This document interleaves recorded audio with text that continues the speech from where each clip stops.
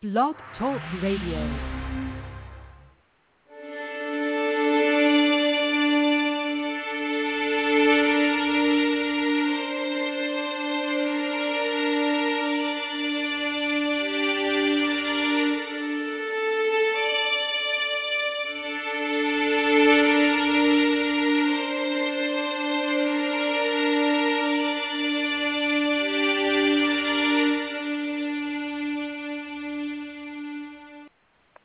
And now, where the paranormal meets the sacred, and all topics in between. Live from Los Angeles, California, welcome to the Paranormal and the Sacred Radio Show, with your host, Shaw McCain. Hi, everybody. I'm your host, Shaw McCain. I'd like to welcome listeners to the Paranormal and the Sacred Radio Show.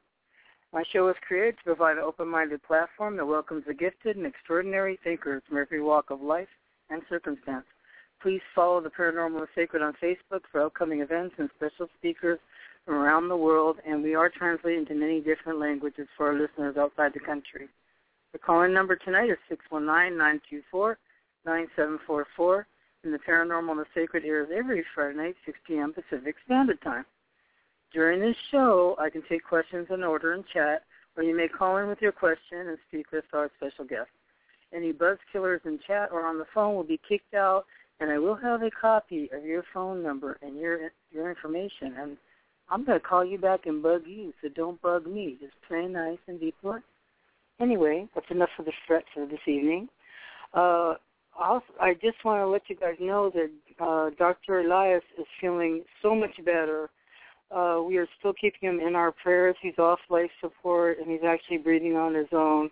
And he's talking to our dear friends. So thank God that Dr. Elias is doing okay. So thank you for your ongoing prayers for his recovery. And then I have a few announcements to make. September 20th, it's coming up, Zero Internationally has an event featuring researcher Grant Cameron. And it's going to be at Saturday, September 20th, 7 p.m. to 10:30 p.m. The doors open at 6:30. And then Grant Cameron is we've had him on the show before. He's a alien investigator and seeking disclosure, and he's a phenomenal human being and filled with information. So it's going to be at the Veterans Memorial Complex in the Garden Room, 4117 Overland Avenue, and that's in Culver City, California, now at 230, September 20th. It's $15 at the door. And it's not so much. It's just a little bit of money. And also there's lots of free parking all around the building. So come a little bit early. Everybody's there, and we talk and have booths, and everybody has their books out and stuff like that, so you can get your books signed. And the topic is actually going to be The Chosen and what I have learned from them. So that's what he's going to be talking about. And you know what? The night before, Friday night, everybody's having dinner in Marina Del Rey. Grant's coming in from Canada pretty late, so the dinner is not going to be till 9:30 p.m., but it's at a cool little place called Jerry's Deli, and that's at 13181 Mindanao Way, Marina Del Rey, California. And it's really a cool spot and really great kosher food. So if you want to meet us the day before, Friday, I'm going to try to head out there over next Friday's show. And let's see, the September support group will be at the end of the month over at the Huntington Beach location. And I'm going to tell you a little bit about next week's guest. Next week's guest is Pamela Lafredo, and she's a former York County, Maine, MUFON State Section Director and field investigator. Anyway, she's a psychic medium and medical intuitive and Reiki master. So she's going to be doing readings for us, and we're going to have an exciting evening and chatting with Pamela. And now at this point in the program, I want to welcome my awesome co-host, Adrian Rudnick. You're live with Paranormal. Hello. Good evening. Hello. How are you doing? I'm doing fine. It's going to be an exciting show, eh? Yes, I'm really excited. I'm already stuttering and everything else. So, alien abduction, our favorite topic. So, I know this is so. Talking from fellow abductee to fellow abductee, what do you think about this? About Derrel Sims? Yes. Yes, I think it's he's interesting. I should like to learn more about him. I've done my own research on him, but I think doing an interview is best. But he seems to bring in a unique perspective on things. Yeah, he sure does, and quite an amazing individual. Yes. Go ahead. Really. And his background seems interesting, and he seems to be interested in the hardcore stuff. Yeah, he is. And let me do his intro right now. Then I'm going to call him into the show.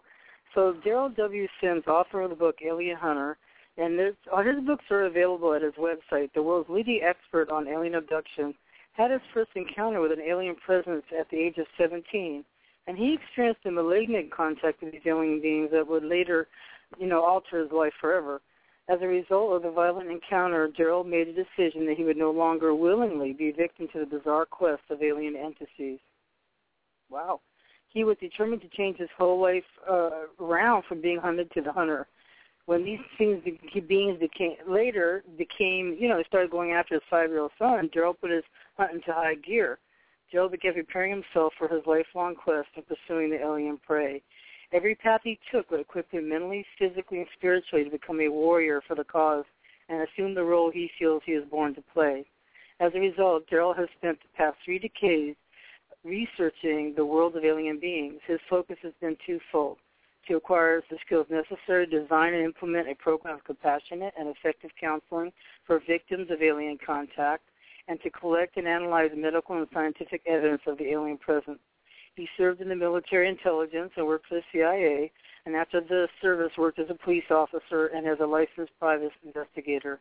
From advanced scuba diving training to skill in weaponry, his certifications as a master hypnotherapist and certified medical hypnoanesthesiologist, to studies in graphoanalysis, Derrel's eclectic accomplishments have had a single aim: to defeat the alien menace. Each case enhances his unique perspective to the preeminent profile of the alien beings. Every clue contributes to the patterns Derrel has observed in the hundreds of cases he has examined worldwide. You can get all of his information. You can also get help at www.alienhunter.org. So right now I'm going to call him into the show. I wanted to read that because it's so powerful. And when you were saying, how interesting his background is, oh, my God. Yes, definitely. I don't know how I missed this guy. Yeah, I've known about him for quite a while. I mean, he's been around since the 90s, but I just haven't really done, to be honest with you, any real hard research on him until recently. So just more of a peripheral. So I'm pretty excited that we're having him on the show. So let me call him in now.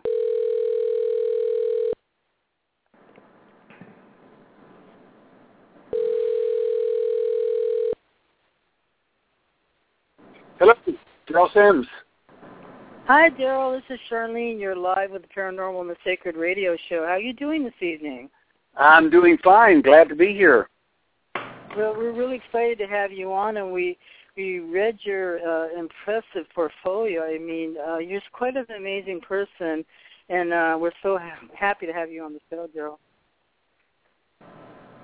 Well, I am delighted to be here. So do you want to give us I read your story about how you started out and everything else, but do you want to, for listeners, just give them your background and how this whole thing started? Sure. I am currently, at present, a licensed private investigator in the state of Texas. I don't do gumshoe work, divorces and things like that. I go after financial crimes, people who cheat people out of thousands and hundreds of thousands of dollars. In fact, I just put one of them in jail yesterday. Anyway, the fact is that before that I was in the I've been a private investigator for 38 years. Before that I was in the military during the Vietnam War, and I was a senior military police officer there, and spent 2 years in the Central Intelligence Agency in covert operations. And I guess the rationale behind all of that is simply that I bring a heavy investigative background to the UFO phenomena. And in the UFO world, primarily my interest is physical evidence, looking for cases of that. We've done 24 surgeries thus far on people looking for the alleged implants and other evidence that we've found It's quite remarkable. Hi, Derrel. This is Adrian. I'm the co-host. Pleasure to meet you. Hello, Adrian. Hi. How did you get into all this? I'm sure there are a lot of people who might be hearing you for the first time. What got you into the alien abduction research? Well, you might say I was a captive audience. At the age 4, I found an entity in my room, and I of course, at the time, I didn't realize he was walking toward the wall, and I thought he was going to bump into the wall. I didn't know he was leaving and that he was going to walk through the wall. I didn't know that. And he noticed that I was noticing him, and then he realized he had made a mistake, and it, that being me, at age 4, was awake and aware that he was in the room, and this provided no small distraction for him. So during those times, especially years ago, they didn't want you to know anything, and so he realized he had to correct the situation, and by that I mean I'm standing there looking at him. I'm sitting up in my bed looking at him, and I can't figure out why he hasn't got any clothes on. It's wintertime. He's freezing out there in my room, and he hasn't got any clothes on. He's got a white bulbous head, very large head, not the Hollywood version eyes that you see on him. His eyes were perfectly round, large, black, perfectly round eyes. And I couldn't figure out another problem he had. When he didn't have any clothes on, of course, he didn't have, as a 4-year-old boy would say, he didn't have a TT, and he didn't have a belly button. And I couldn't figure out what was wrong with him. Now, after 38 years of investigating, I realized if you don't have a genitalia, then you don't procreate. And if you don't have a navel or a belly button, you don't get here the way we do. You weren't born, in other words. You were either hatched, cloned, manufactured, or got here some other way. Right. Unless one hypothesizes, unless they have where their skin pulls out in certain places, and then the organ might reveal itself. There are animals that do that. That's possible, like but whales, something, you know what I mean? Whales don't have an apparent appendage, but there's a slit there where it can pull out. Maybe that might be a way. Not to discount what you're saying, but that might be. No, that's possible. But after 38 years of investigating these entities up close and personal, and having 1,650 cases worldwide, I have a pretty good sense of what they look like and what their physiology is like, and we even have some of their DNA now. Oh, do tell. And, Both me and Shar are abductees, so we're just, this whole phenomenon fascinates us. Oh, yes. Yeah. Oh, yeah, please continue with, you mentioned DNA. Did you interact with Roger Lear on this, or? No.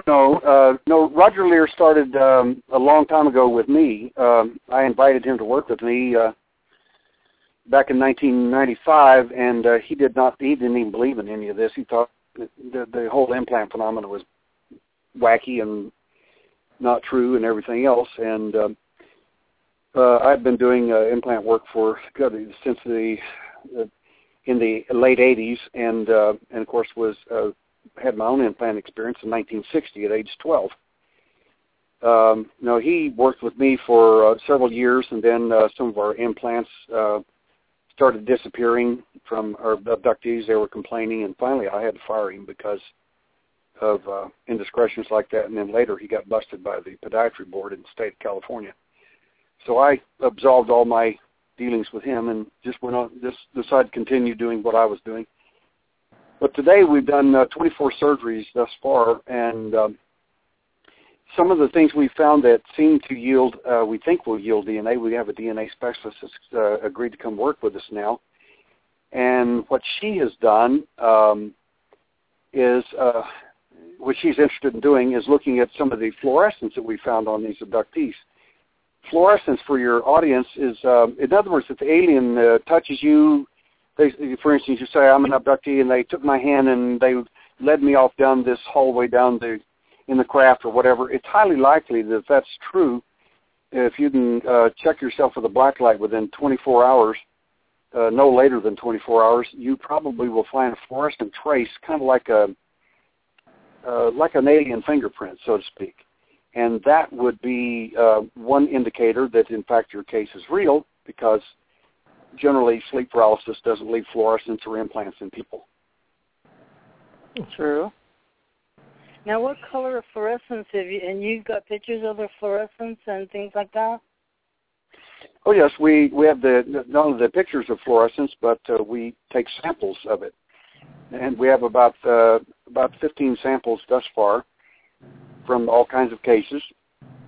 And what we think that may yield is, in fact, the possibility, once it's examined, it may give us the first biological, the best way to describe it is a cataloging of the alien. In other words, if we've got 15 samples and there's 15 different entities that did this, then we've got the first cataloging, very much like when they first started doing fingerprinting. And in that case, we may have the first collection of it. And if we catch other entities with the same exact marks, so to speak, the same nanometer length in his DNA, so to speak, then we may, in fact, have an opportunity to see if we can actually trail some of these entities and see exactly who, if they're dealing with certain people, more than one group of people, and maybe even give us an answer as to why. Where would you go to get this DNA tested? Have you ever thought about where to go and things of that nature? Sure. I've had 3 DNA specialists, and I mean specialists, come on board, and all 3 of them, without exception, quit before they ever got started. And the last one said that, called me and told me that their boss had read their emails and said, if you do any work on this alien DNA that this guy has, you're fired. Wow. And she says, but I'm doing it on my own time, on my own money, et cetera, et cetera. If the company's not included, she says, you will be fired. So she quit. So now we've got a 4th one, and hopefully this one will last longer than the others. So there are given what you're doing, there are other people that are medically trained that are doing research on alien implants, not just the late Dr. Lear, correct? Well, there are several people. I was contacted. In fact, I had 3 implant cases call me yesterday, and one of them was a remarkable case. It was going on right then at the time, and they just didn't know what to do with it. I mean, it was doing all kinds of stuff, and they said, what do we do? How do we package it? What do we do? You know. So I consulted with them and in touch with them now on that. But for the most part, most people don't know anything about implants. They don't know what they are. They don't know where they come from. They don't know whether they're human. They don't know whether they're alien. They don't know much of anything about the implants. I mean, they're just much of the stuff I've read on the internet about the implants, I just kind of chuckle because it's just, I mean, I'm amazed that so many people know so much about implants, and yet nobody knew anything about it before 1995. Right. Until I published the first paper, is actually 1994. I published a paper at the International Forum for New Science on implants. In 1994, I also did a presentation at John Muir Medical Hospital for 250 surgeons and doctors on medical complications of alleged human-alien contact, specifically implants. And even there with those 250 surgeons, they didn't have a clue. And the reason is simply because no one knew this stuff exists, and even if you knew it exists, what is it, and how do you deal with it? What can it do? Is it good, bad, not? Where does it come from? And of course, ever since then, there have just been voluminous stories of like, I'll tell you a real quick funny one. 1990, this was 1992. I was speaking at a Tim Beck's conference in San Diego, and this lady walks up, and this beautiful-looking lady in a muumuu, and very expensive, like about a $400 dress, I suppose. And she walks up to me, and I've got this big sign behind me, implants and stuff like this. And she says, she takes this deep breath and goes, "You have astral implants." And I said, really? She said, yes. And I said, well, I use preparation H. I just don't understand what the problem would be. Oh, my What God. is astral implant? And she looked at me and said, that's not funny. And I said, I thought it was extremely funny. I said, for what low price will you remove these from me? And she said, $50 a piece, and you have 10 of them, so that's $500. I said, nice try. She said, what do you mean? I said, well, at the time I had about 500 abductees, and I said,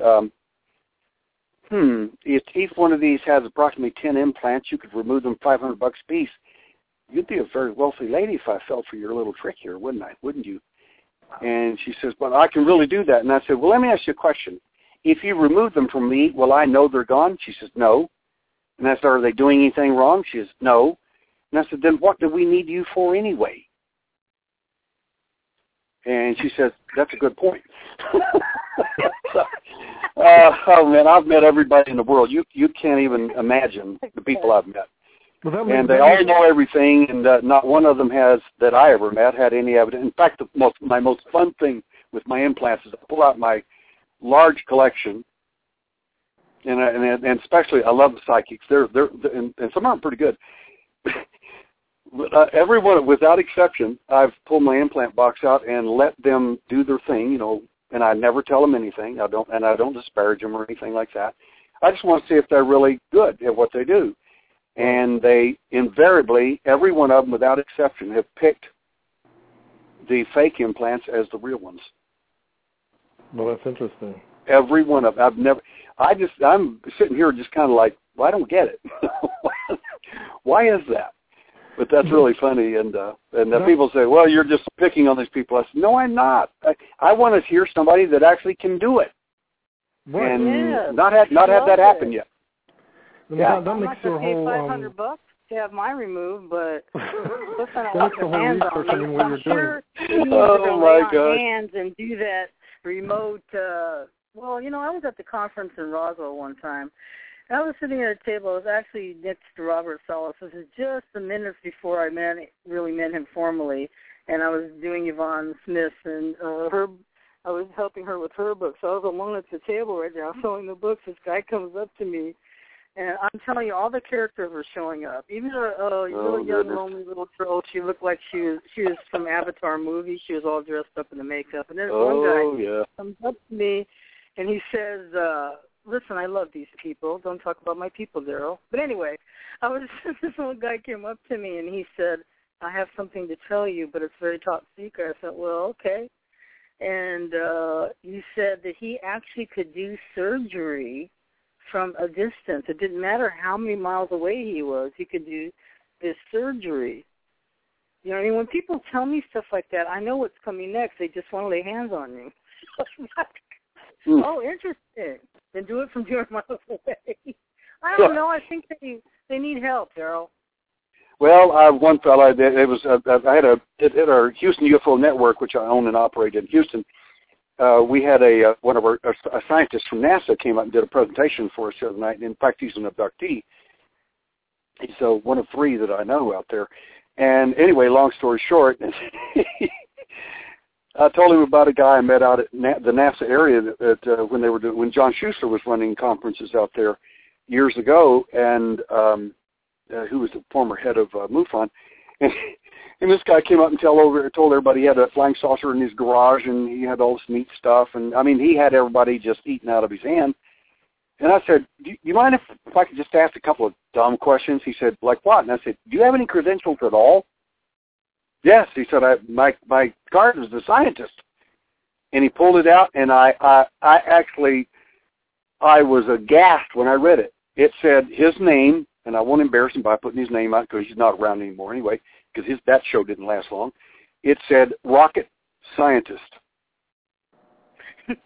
I couldn't believe it.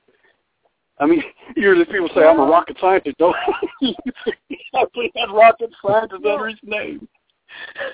Well, I don't think rocket scientists actually will say rocket scientist. They would say engineer or some sort of thing. So yeah, that would be a little better. It's a little better. So I know, this field attracts every kind of person, every kind of thing. And what I do is that I keep it I don't know. Me and what we do, actually, I pass it by Adrian, and we'll yell about stuff for a couple of days if we're really outraged, and then we'll laugh about the other stuff. So you really need people to talk to about this. Don't you agree, Derrel? You really need to be able to talk to sift it all out. Oh, you do. And people that have gone through these experiences, some of them horrific events and some of them benign. But one of my best advices to people is that they join a support group. We've got one online for a lot of people that don't have one, and these are contactees, abductees, and it's about support. It's not about picking on people or my view's right and you're wrong, you're crazy, or whatever. But it's about support and giving these people a cushion for their experience and friendship that they may be alienated from, literally, with a lot of their family or other people. It's tough. It's tough sometimes to do that because you got such, like, with people that you've run into, where we're trying to really, use our critical thinking skills to the best of our ability, given this crazy phenomenon, and then you got these, conscious confabulators, the so-called Dr. Reed, or Stan Romanek, or one. Oh my gosh! Those guys, don't even mention that name. They muck it all up, and they're getting followers, and it's like, oh, good God. I have people that still call me about him and say every word he said is true, and I said, one of the best ways to check that stuff out is take the picture of his alien and show it to all your abductees. I said, if they have constant contact with these entities, they would know, wouldn't they, since they're eyewitnesses. And I said, not one of mine was able to identify his alien. Not one. In an ideal world, how do you think alien abduction research should be done? And do you implement those ideal methods in your research? Well, we have I developed the first protocols for alien abduction work back in the 1980s, and it's the only one I even knew about from anyone else. There may have been other people who had it, but I'd never seen this. So I developed my own questionnaires and everything, and Dale Musser was my senior investigator back in the early 90s, and he's an engineer. And anyway, he framed it, and we even put it together even in a better sense. And then, of course, when I did my presentations in the late 80s, I started finding out about the implants. I knew that implants existed because I knew it from my own event in 1960. But I wanted to find out if other people had similar experiences or different or anything like it. And so after I started coming to this kind of evidence, I decided that I was going to start removing some of these objects. And then I took a doctor from Dr. Lipson from Northern California called me at a conference I was doing down in Atlanta, and he said, would you like to come and speak to a couple hundred doctors, to about 250 of them, on, and I said, you're kidding. And I said, on what? And he said, well, alien abduction. And I said, okay. And he says, what's your subject? And I said, medical complications of alleged human-alien contact. Now, this was an AMA-sponsored educational program for MDs. These are surgeons. They're all kinds of people. And this went on for about an hour and a half in a $1 million complex at John Muir Medical Hospital. It was rather fascinating because in that, literally in the presentation, I outlined 4 things that would be true if I showed them some implants and X-rays and things I had, and I said, if these implants are real, 4 things are going to be true once we remove them. And of course, the challenge is, what's that? And I said, well, first of all, is these objects that we're looking at here, which appear to be metallic objects, or they're at least radio opaque, I said, there will be no chronic or acute inflammatory cells around the objects when we remove them. Of course, they're like, well, how can you know that? You can't know that. And I said, well, I'm making predictions here. The second thing is that nerve cells present will be inappropriate for the affected area. And third, the objects will be absent of any discernible technology if they are, in fact, alien-related. And then I told them the last thing. I said the metal or plastic or ceramic objects that we're looking at here, in my opinion, are passé, and they're literally from 5 to 50 years out of date. And I said, ultimately, I said, in the future, we'll be looking at things that are vastly different than this. And I think these are just objects basically left over in many of these people from from the alien contact many, many years prior. Anyway, after our first surgery, the doctors were involved. There were 3 of them involved, and they said, "Oh my God, you're not going to believe this, but this has a biological cocoon around it, and it's non-inflammatory. How could you know that?" And I said, "Well, you got to understand. I was there in 1960 in my own event. I was wide awake during the events. I watched what was going on to me. So just because I was an abductee doesn't mean I forgot everything or didn't know. I just happened to remember it, and I wanted to remember all that." How did you remember? Was it a conscious memory, or was it through hypnosis? Like mine, I just have these little bits and pieces and stuff. How did you develop such a strong narrative? Well, that's a great question. The rationale for it started at age 4, when the entity realized that I was awake, and now he's got to figure out how to make me not remember. He starts walking toward me, and something strange happened to his eye. I'm not sure, some kind of a movement, and I'm not sure what that meant, but I saw a little red, like a lighter edge under the black eye cover. At that point, I realized that's not his eye. That's some kind of an eye cover or something that's like sunglasses or something. And as he got close to me, you got to understand, I was not afraid. I was not scared, jumping up and down. In 1952, nobody knew what an alien was anyway. I mean, especially little kids. I mean, my parents wouldn't let me watch an alien movie if there was one. So he kept coming closer to me, and at that moment, I became paralyzed, literally, with fear, and I mean, I couldn't figure out, how did that happen? How did he do that? And after years of investigating, I finally figured out what he's doing. And what he's doing with these people is he lives in a very, very extremely structured world, and there's a great deal of fear in it. And what he's doing is transferring his fear to you. And the suggestion of paralysis, and it just wipes you out. You just can't move. You think you can't. You actually can, but you have to learn how to defeat that purpose.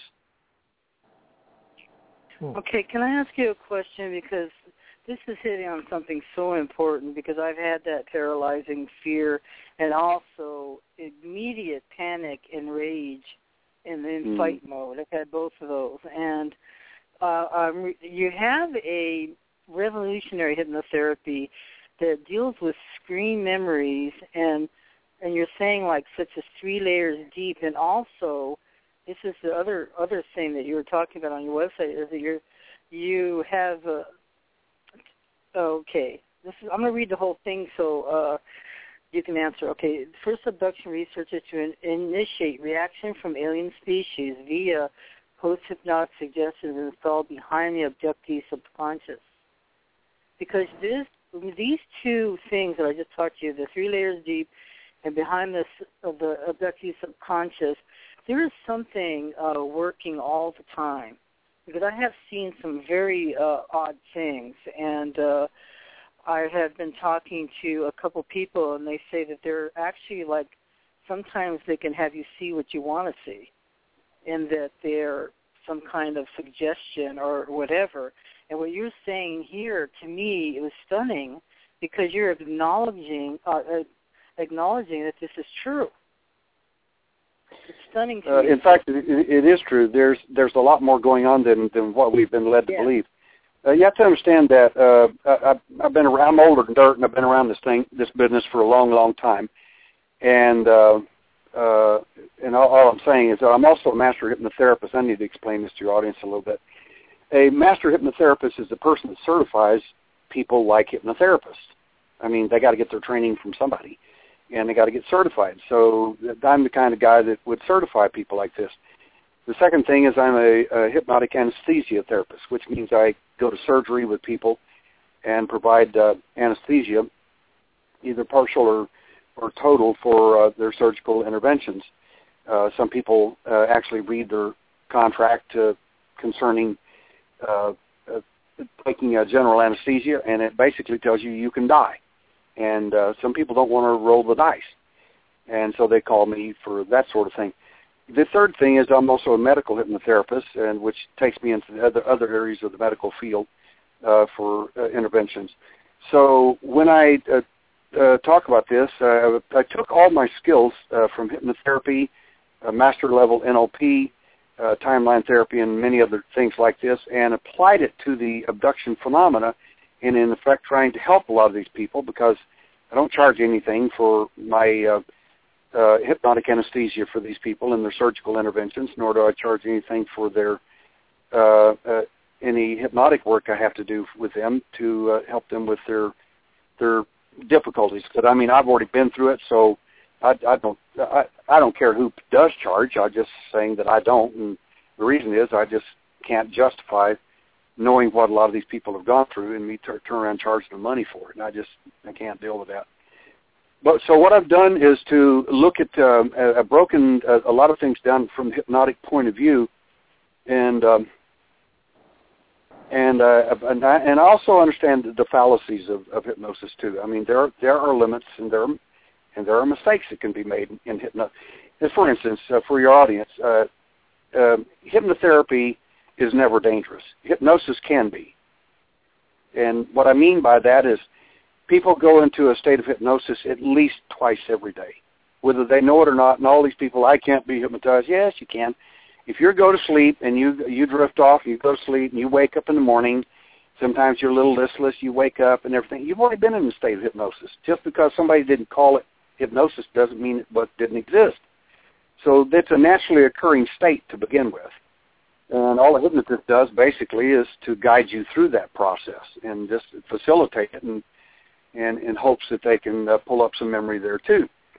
But as I discussed with Dr. John Mack in Istanbul, Turkey, he asked me, he said, why is it that he said, I always come up with contactees, and he said, you seem to come up with all abductees. Why is that, Derrel? And I said, well, I first of all honor you for your wonderful accomplishments and your Pulitzer Prize writing, et cetera, and your position as the chief medical psychiatrist at Harvard and so on. He said, thank you. And I said, so when we discuss this and have an argument, we're talking science. He said, that's correct. And I said, very good. So I said, the problem, in my view, is, I said, first of all, I have abductees as well as contactees. I said, you're misinformed there. Number two is that the situation is that, in my view, and I said, and this is just my view, of course, and he said, certainly. He said, no problem. I said, in my view, you're hypnotizing these people's screensaver memory. You're not hypnotizing their memory. You're doing something. You're hypnotizing the lie that the alien gave them to begin with, or the false memory. If there is a false memory syndrome, the alien invented it because they are the author of it. And that's why people come back and say, well, I met a 3-foot owl with large black eyes at 3 o'clock in the morning. He was wounded walking down the street. Well, what are you doing out at 3 o'clock in the morning looking for wounded owls with large black eyes walking down the street? So that's a nonsensical thing given to you to make you believe that it couldn't have happened. It's too nonsensical. Well, the fact is, when you work with people, and I did this out in California not long ago. You'll love this story. I illustrated this point perfectly, what I just mentioned to Dr. John Mack. There's a difference between recall and memory. If you hypnotize somebody's recall, you're not going to get memory, you're going to get something else. And often it's a non-ending story. I mean, it can go on forever. So what I did in the audience, there were psychologists, psychiatrists, therapists, and there was hypnotherapists there too. This is out in, I think it was in the, I did this for a MUFON group out there years ago. Anyway, so this lady volunteered. She was a hypnotist, and I said, may I hypnotize you? And she said, certainly, and that's okay. And so I did a stage show with her. and everybody was laughing, and she was in this hot bus, and it was cold, it was freezing, and all kinds of fun stuff, and everybody was laughing and going on, and she was laughing, and I pulled her out of her trance and said, how was your trip? And she laughed and said, oh, it was incredible. She starts describing things I never put in the suggestions. She said the bus driver had this short, sticky little hair, and he was really weird looking. And I said, sweetie, I never said anything about a bus driver. And I said, my point to you is the following. And then she kind of got a little bit embarrassed. I said, you never went anywhere. There was no bus. There was no driver. Nothing happened. That was all fabricated here by me and you.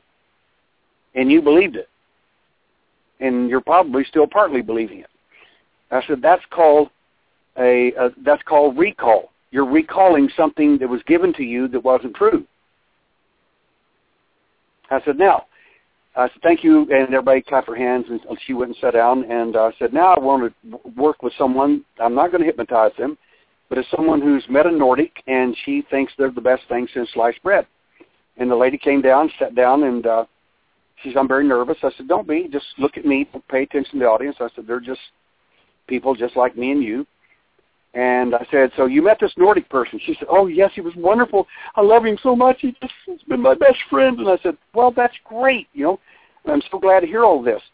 Well, tell me about him. And so she's told me this story, which obviously, in my opinion, after working with 1,650 people before and literally thousands other than that,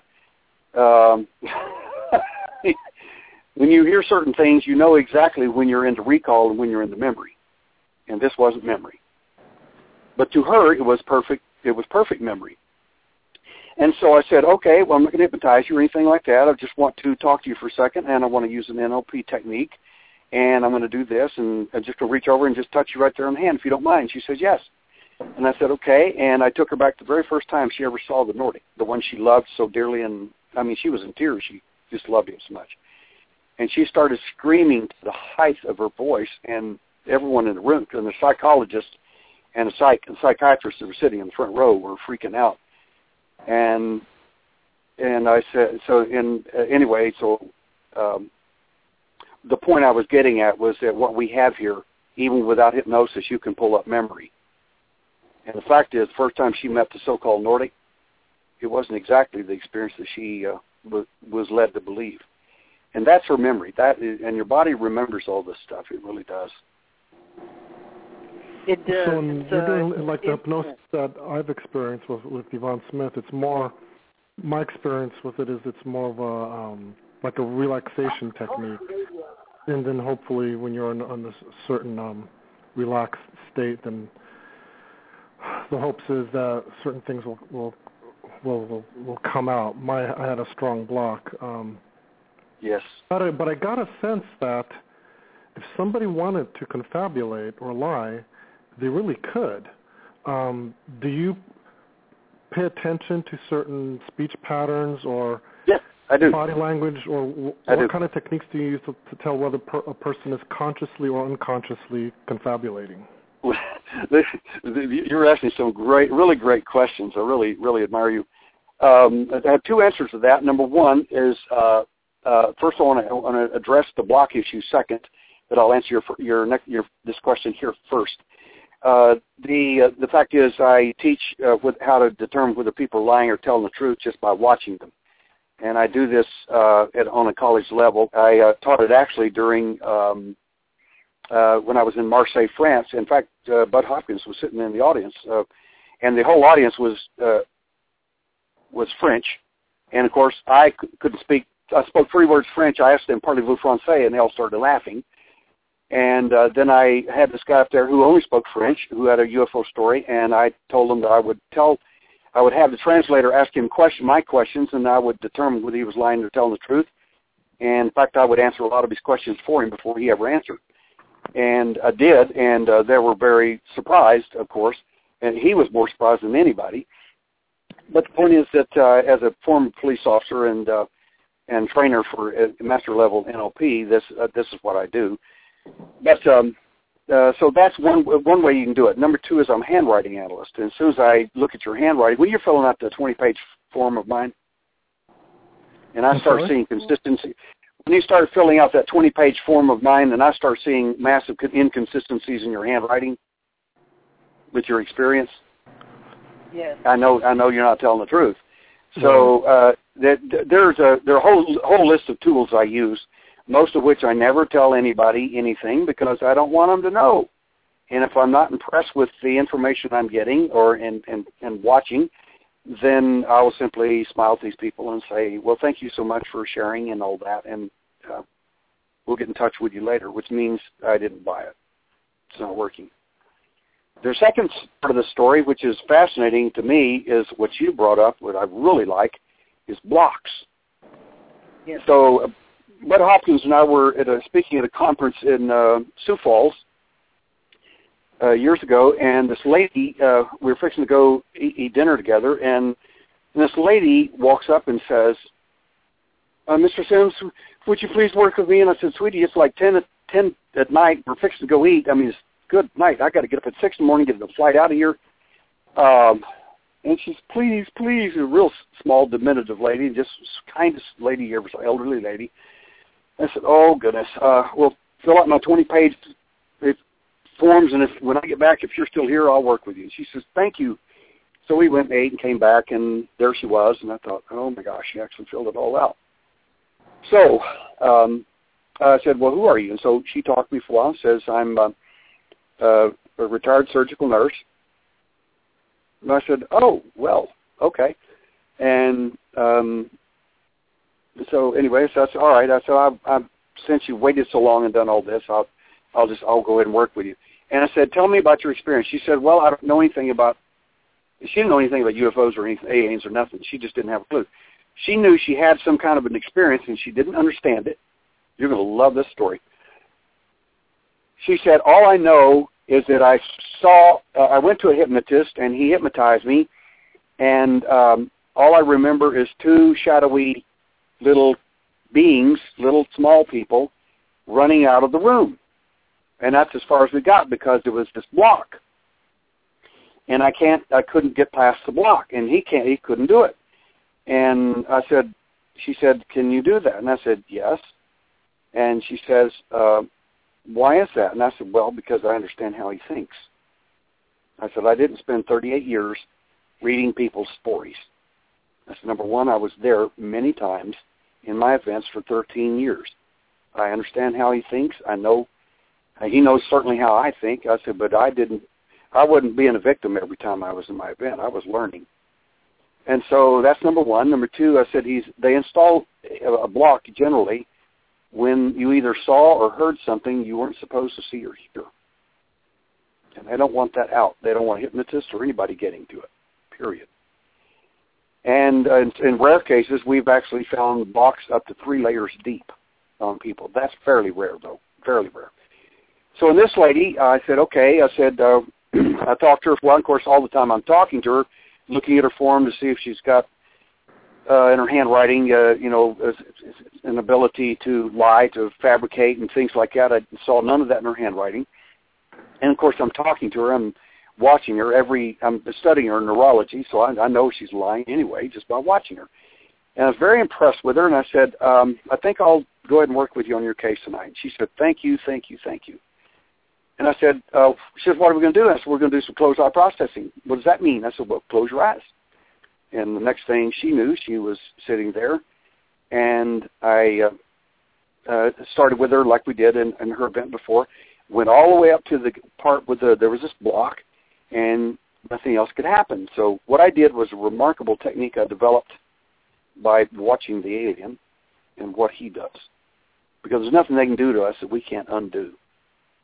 If you choose to study it and do it, we are not helpless, hapless people in his hands. That's just not true. That you can choose to do that or do nothing, but if you choose to do something else happens.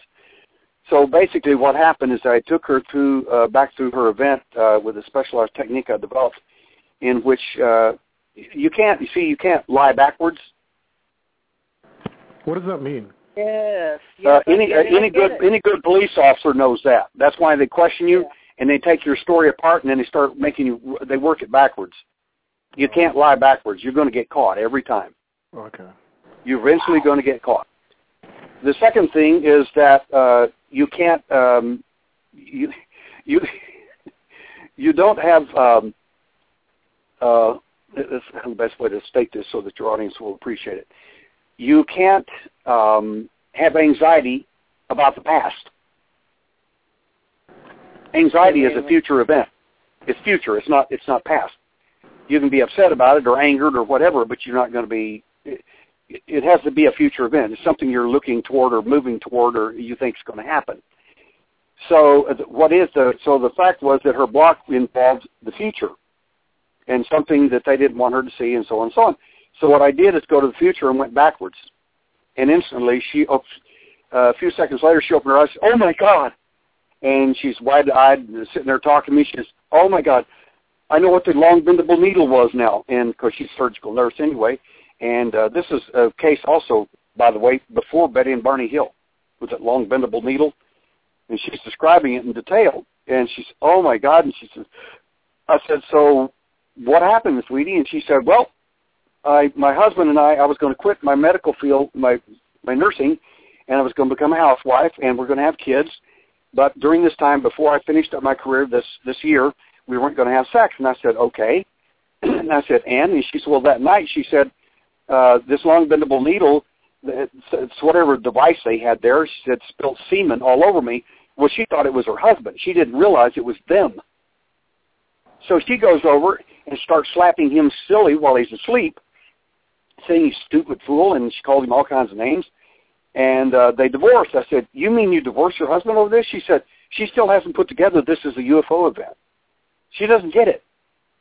She didn't have a clue. And I said, well, goodness. And she said, yes, we divorced because he broke his promise. And I said, okay, well, wait. What happened? She said, well, I got pregnant. What do you think? And I said, wait. So the fetus disappeared in the first trimester. She didn't understand. She'd never read any UFO anything. She didn't know anything. And she says, why are you saying that?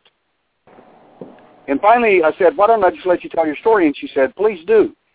And she said, well, I got pregnant, of course. And I said, and? She said, well, I had a kid. What do you think I would have? I said, oh, my. You think is your son still alive? She says, of course he is. He's a young man. I said, okay. Do you think he would be up to allowing me to do a DNA test on you and him? And she said, of course. And I said, the next question I have, of course, was there anything unusual about the birth of your child? She said, yeah, he looked like a human grasshopper when he was born. She said, scared me half to death. She said, he's normal now, but he certainly wasn't then. So she came to slow realization what you were trying to let her know what was really going on? I didn't bother to tell her. I just let her tell me. And so what we're doing now is collecting the physical evidence from her. Wow. Okay, we're doing the DNA testing now. Yeah, okay, so you're saying that her child may even be a hybrid at this point. I doubt that. We've done a lot of work in this realm. Okay, let me take it backwards a little bit. It is generally assumed because there's almost in the UFO field there's very little evidence, so most of it is conjecture or estimation. So it's assumed that if in her case she was artificially inseminated, therefore she would if she had a child and came to term, which this almost never happens like this, and that it would be a hybrid. Well, first of all, it's not beyond detection. The DNA will show that right off. But I told her, and she still doesn't have a clue. She really doesn't know what's going on here. So, generally speaking, when a person is artificially inseminated, one of two things will happen, generally. The first thing that will happen is there'll be an alien entity, basically, artificially inseminated in the individual.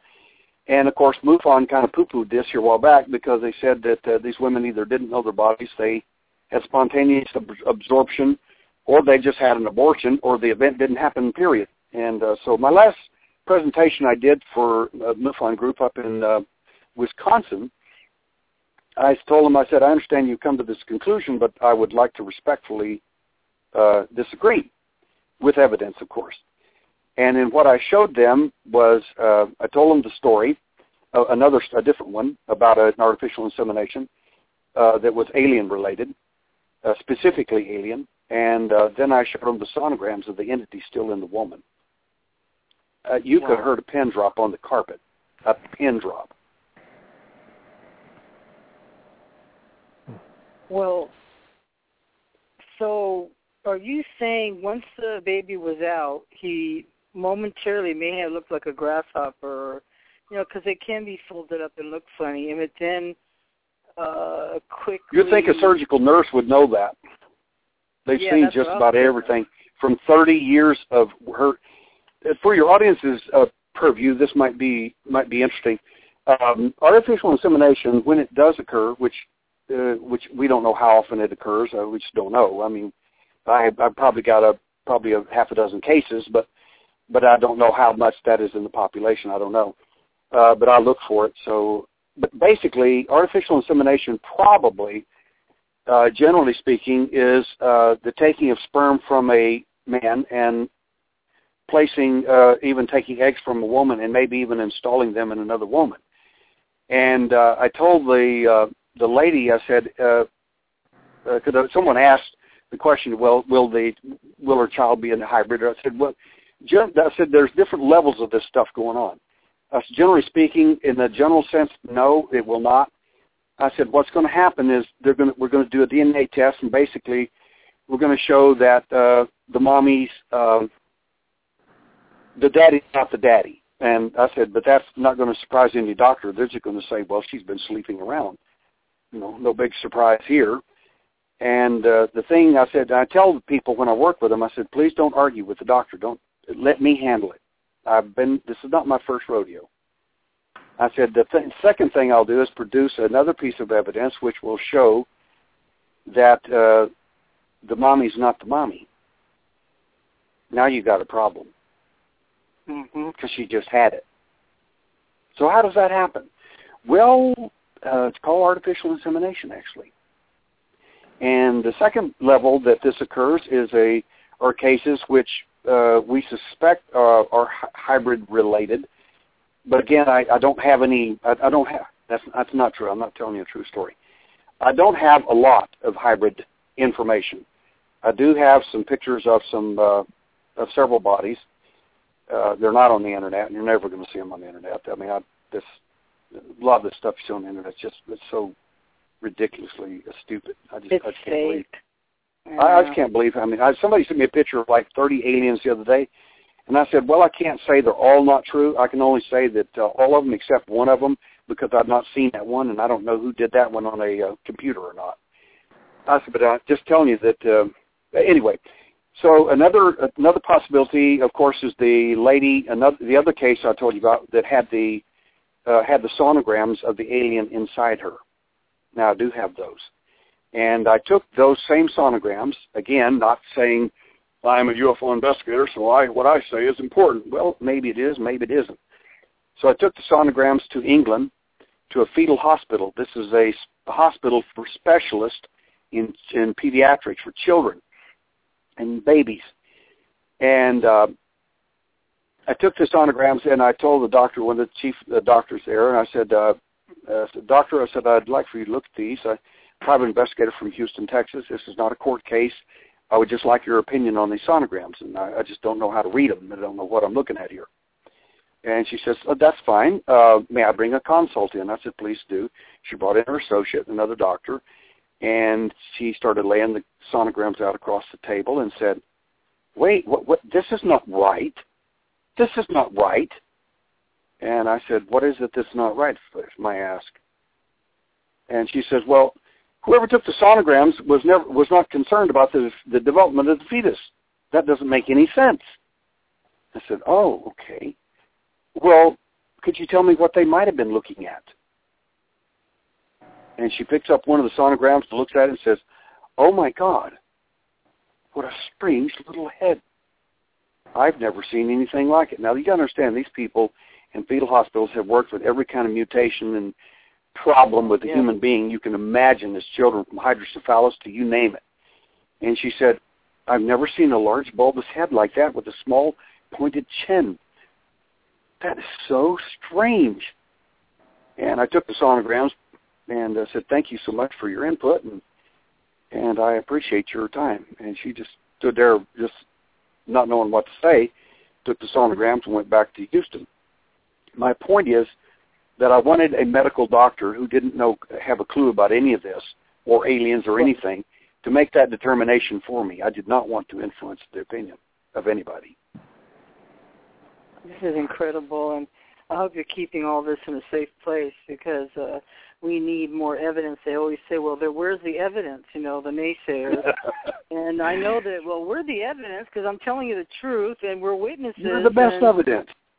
You are. We're the best evidence. Listen, what are you talking one about? of these days, I was on doing the TV show with the last 4 I did with for Animal Planet with Uncovering Aliens. And I'm talking to the contactee there. I'm an abductee. He's a contactee. And we're eating dinner the last night in Sedona. And I said, Stephen, one of these days, things are going to change. And I said, when everybody finds out what's really going on a big level, I said, you're going to be a national hero. And he said, so will you. I said, be it that as it may. I said, because you came forward when no one else did, and other people hid out, and other people ridiculed and scoffed and laughed and everything. I said, you'll be a national hero before this is over. I said, because I'm telling you, people are going to be looking at you like, oh, my gosh.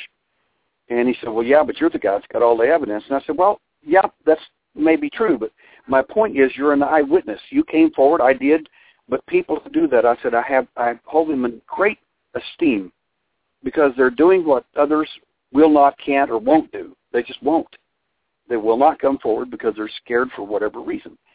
And I don't see how, on a personal level, I don't see that we can do that and be true to ourselves. We just, you got to come out with it. You just got to. You have to, because I've been, getting help for many years, and actually I got help through Dr. Mack. I thought if all these things are happening, if I'm this nuts, I better go to the best. So I wrote a letter to Dr. Mack, and he wrote me back and said he would take me in a second. And because I was born in Boston, right over there near Harvard, where he was working. So, but I live in California now. But he introduced me to Yvonne Smith, and that's how I've been getting help all these years. But I actually didn't come out till just a couple of years ago, just before I started doing this show, and I realized we all, if we're going to be authentic through and through in all of our lives, we have to just tell the truth.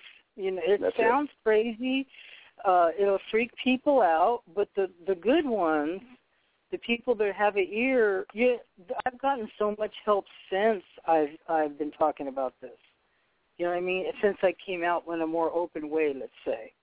And because people do admire it, and they will help you. And that's what I love support groups for.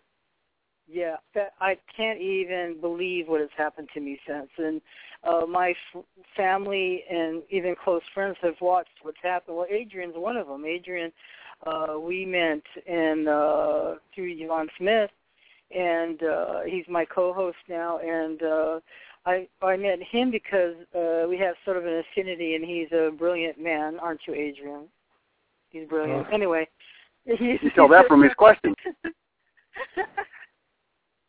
Anyway, but then we realized we agreed on so much, but it was very difficult because of what we do. But look what you do. Like, I'm a forensic counselor. As I told you, I work with federal prisoners. I'll probably lose my job over this fairly shortly, but, I'm actually can't go back. It's too late. It's already out. I'm going to stay who I am, and I'm just going to tell the truth all the time. So. Well, I was on several radio programs back in the early 90s, and I got some fascinating physical mail from people. And the mail I got, a number of prisoners, federal and county, wrote me, state and federal is what I really mean to say, wrote me about, because they heard these radio programs I was on, and started describing to me detailed descriptions of their encounters while in prison. One of them not only got abducted while in prison, But he said my guard got abducted with me, and said he can't come forward. He would, except for one thing. He said if he admits that he was not physically present that's grounds for firing. So they don't have to say you're a weirdo, alien weirdo. You're just getting fired, because you admit you were not on your job. So he couldn't do it. Yeah, that was hilarious. But anyway, I've got a file full of these people that got abducted, still in jail. Doesn't make any difference. It's just so strange because I've heard, I can't tell the stories. I'll tell you on the side sometime.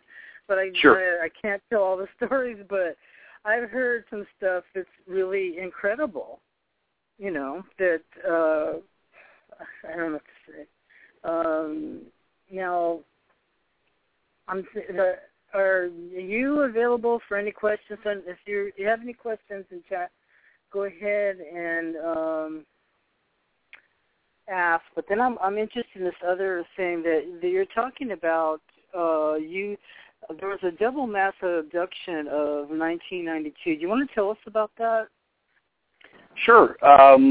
This was first of all, let me state that I'm ex-intelligence. I spent 2 years Central Intelligence Agency in covert operations. That's a spy operation run by the Central Intelligence Agency out of Virginia, of course.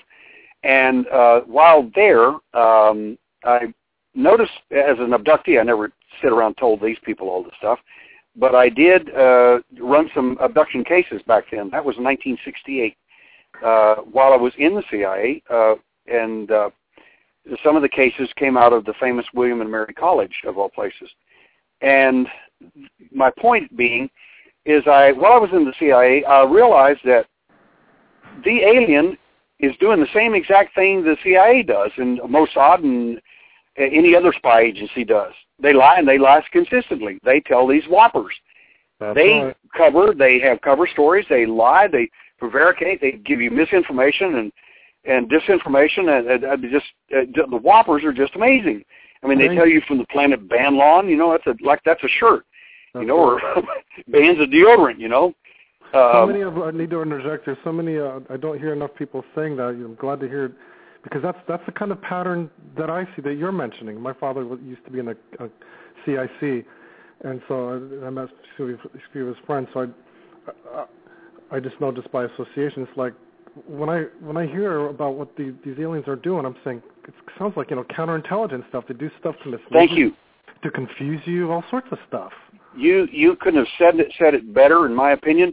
And that was the basis of the December event, the mass abduction event. What it was is I picked out a contact because I knew if I picked out an abductee that say, see there, you're prejudice, you wanted an abductee, somebody like you. No, I picked out somebody that wasn't like me, a contactee that was a very nice lady. And I said, I want to do an experiment. And she says, what are we going to do? And I said, well, I can't tell you. That's the nature of the beast. I said, this was in December. This was before that. It was in November. And she said, you have helped all of us, and you're probably out hundreds of thousands of dollars in counseling and everything else in hypnosis. You've never charged any of us. You're philanthropic in your view, and we just can't believe you did it. She said, I will help you do anything you want to do, Derrel. And I said, I just need your brain. And I can't tell you what I'm going to do because I can't tell you. And she said, I volunteer. And I said, okay. So I put it on film. And all she knew was, she didn't know anything, basically. What I did, I found a piece of information that I thought was very damning. In other words, if you're in the intelligence business, let's say you're a spy, and you go over to your friend's house having dinner, and for some bizarre reason, your friend just blurts out this information about your spying business. And they don't know you're a spy. They don't know about that operation. Do you think you might be real interested in them at that point? Trust me, you would for years to come. So what I did is found a piece of information in an abductee that I thought was pretty damning, if true, to the alien presence. If it's true. How am I going to know if it's true? Well, the reason they call me the alien hunter is because I hunt them that hunted me and hunted my son, and later hunted all kinds of other people. So I wanted to pass the fear thing and all that. I don't give a hoot about all that. I want to see if I can catch them and some of their stuff. So I took this memory from this guy, and I transferred it to the lady. I installed amnesia on the front part of it, so that she couldn't, so that they could never see it, because they'll download your information instantly when they pick you up. They'll know all kinds of stuff about you. So I installed amnesia so they couldn't get it, because she didn't know what it was, if there was one. And the second thing I did is install amnesia on the back side of it, so that if they ever did find out anything, they wouldn't be able to find out where it came from. So this is an intelligence operation, is what I'm telling you, that I'm doing on an abductee who volunteered. Because I knew she gets picked up about every month or two, so I figured I'm going to set this thing to go off 20 inches in front of that alien. And I get with a specialized system of work that I've done with these entities and with this lady. So anyway, next time she got abducted, later that month, they were picking her up, and there's an amazing story, but very similar with her events. And then all of a sudden, I can't believe she did this. She got within 20 inches of him, and she blurted out, "Derrel knows what you're doing." That was not exactly what I wanted her to say. And then she said something weird. She said, "I don't know what I said next, but I blurted out a bunch of information. I don't know where it came from." Of course, that was the information I wanted them to hear, because I want to know if I can get a reaction out of them. Do they like it, not like it? Does it matter? Does it mean anything, or what? So the long and the short of it is this.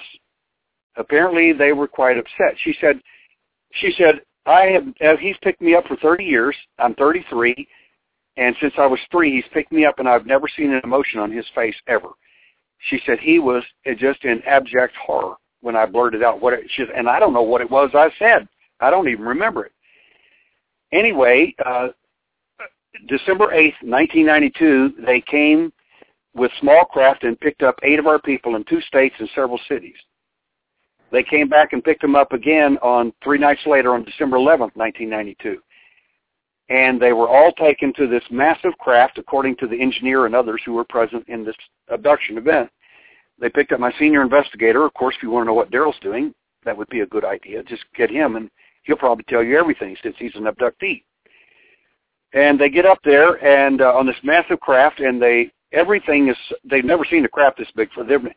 In fact, when my senior investigator described it to me, I was a little dubious about it at first. I was. And he said, "I thought you'd think that was too big." And I said, 50 miles across, 50 miles thick and 600 miles across? That's pretty big, Dale. And I've never caught him lying. He's got an IQ of a genius, and he's as sharp as a razor. He's an engineer. He's very truthful. And he said, "I thought you would think that something was wrong, so I brought the video." And he did.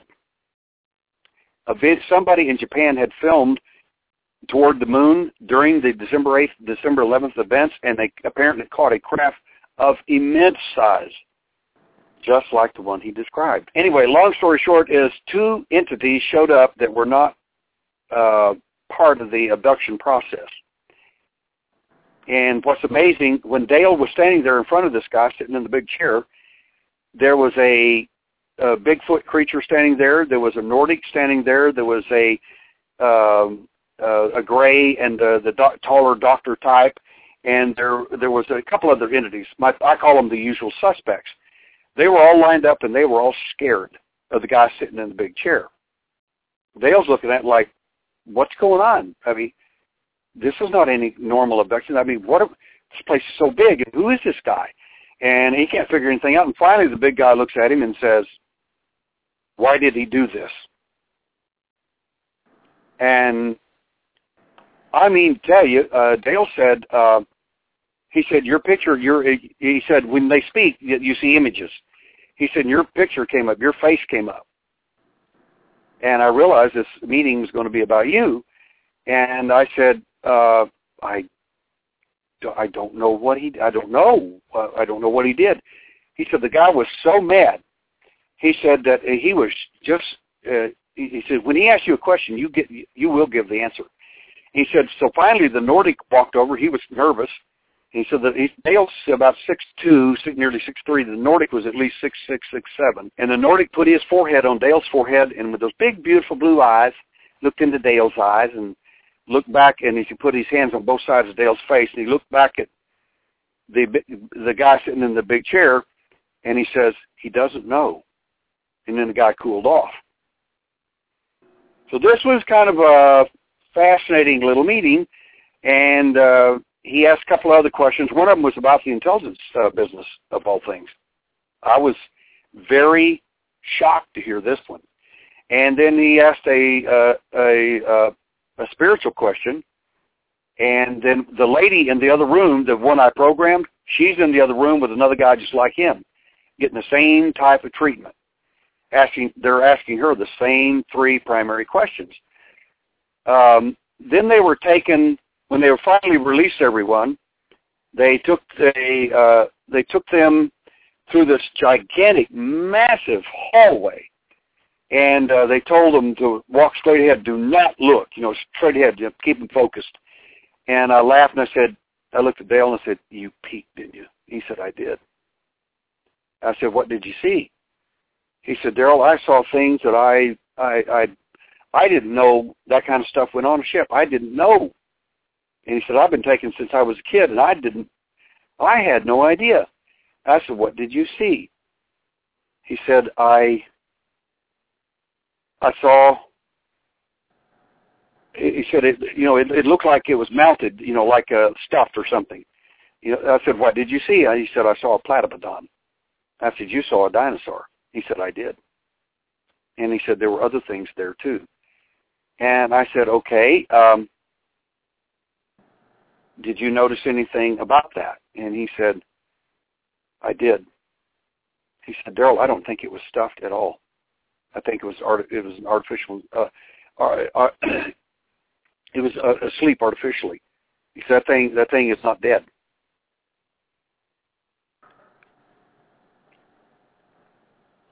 What does that suggest to you? Well, usually most people jump in and say, oh, that's because they're collecting species. It's kind of like a Noah's Ark out in space, and they're just trying to help the Earth and do this and fix the ozone hole and do all the stuff they hadn't done that they claimed they were going to do for at least 6,000 years, hadn't done anything. And I suspect that what you have, in effect, is, I think which this is going to, you better fasten your seatbelt for this one. Well, that's why I didn't respond, because I knew something was missing, and I was waiting for you to tell me. This is going to be big. Okay. Anyway, Dale looked at me and he says,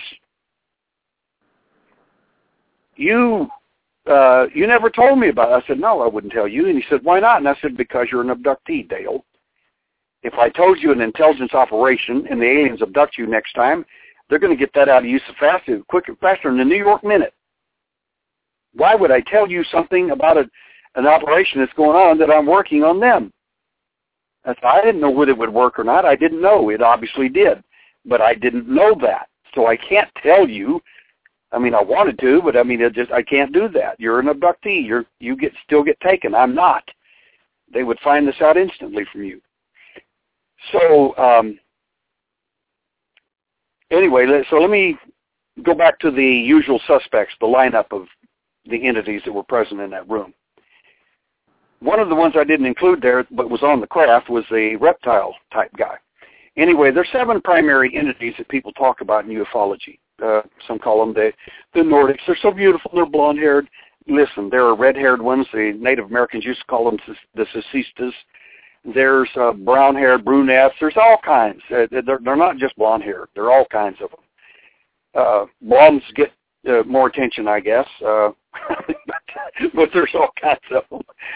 Anyway, so there's a human version. There's a reptile version. There's the 2 versions that called the gray and the doctor type, which looks just like the gray, except he's bigger and he's a lot smarter. The little gray has got an IQ of about 80, 85 if he's lucky. About 80 is probably correct. They make huge mistakes. They sometimes can't even get your clothes on right. You'll come back wearing someone else's clothes, or yours will be inside out or backwards or something. Out, yes. Yeah. And then those are called the ant people by the Hopi and the Zuni. And probably because they live inside the earth, as some people suggest, long ago. Or the possibility could exist that I've got some rather amazing Native American photography about 1,000 years old. You say, well, what in the world? They didn't have cameras back then. Well, they kind of did in their own way. They're called petroglyphs. When they saw things, they would paint them. And the amazing, or chisel them into stone. And some of the things, the ones I've got, actually shows people and animals being abducted, taken up into a craft. But one of the interesting things shows a little gray alien with antennas on his head like an ant. Hence the term, the ant people, from the Zuni and the Hopi. Now, the reason I said all that, set it up to answer this, to throw this at you, and then to tell you why I think what's going on in the big craft.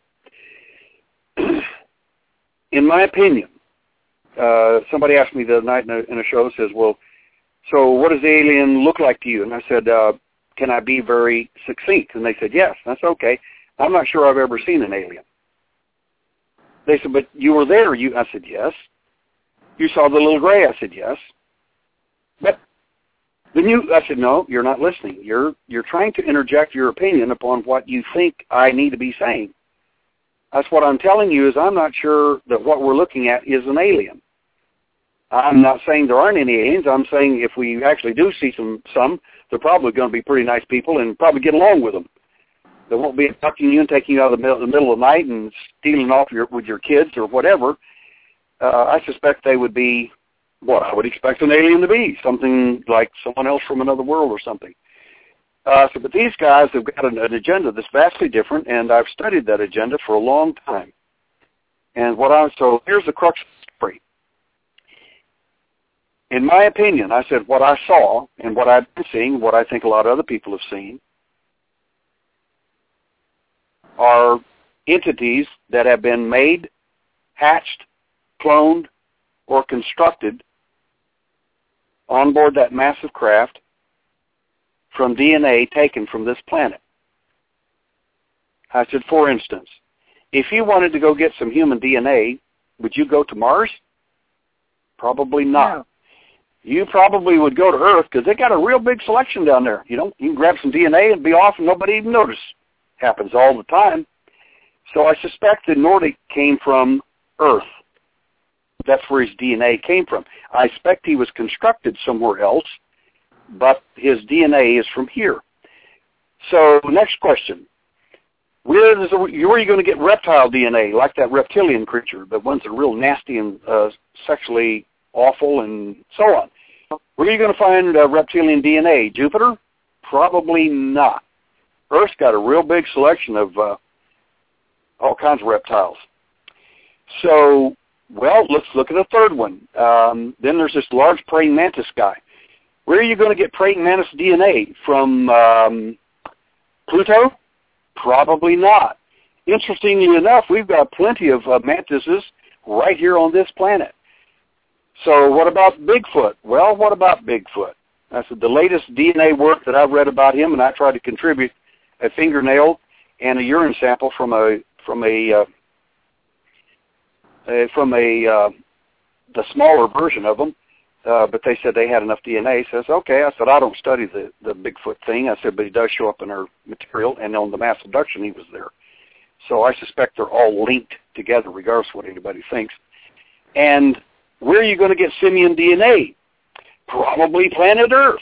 So it looks like the ringer for DNA for the so-called aliens from another planet comes from planet Earth.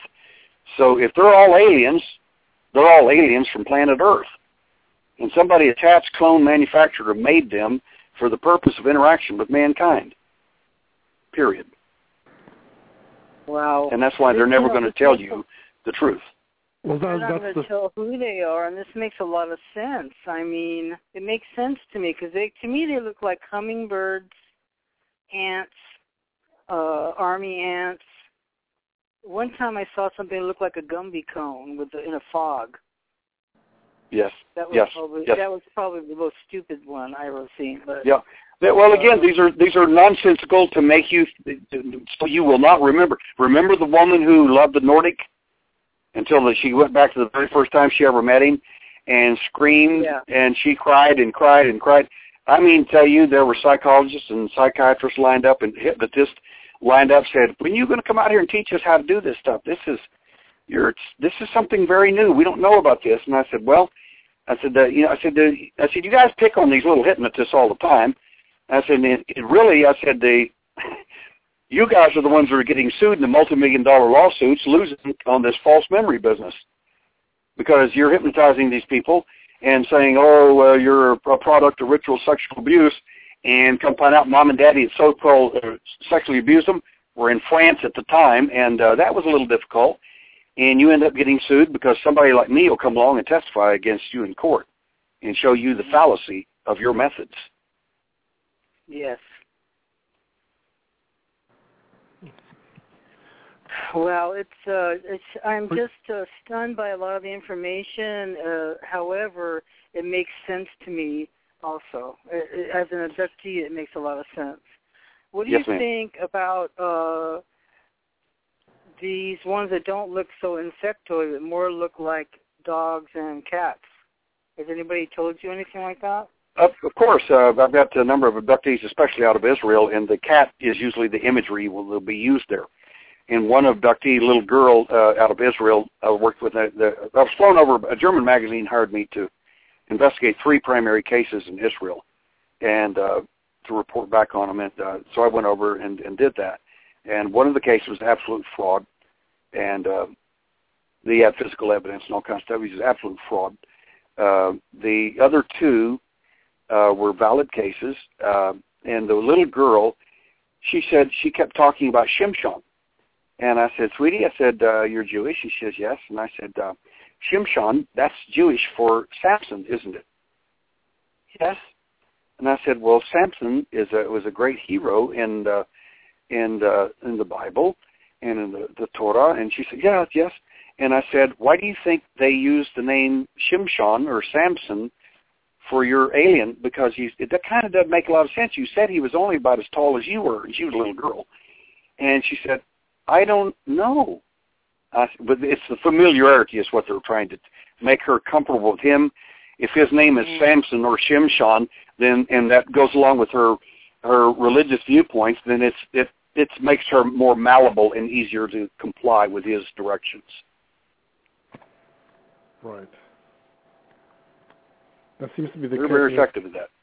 Yeah, they seem to use whatever ruse to manipulate. If they realize that you have some sort of religious proclivities or some sort of belief system, they'll use that. Oh, yes. And you are so right about that. The last thing about the mass abduction event that I will tell you, there's a lot. We could, good Lord, you spend three hours on that alone.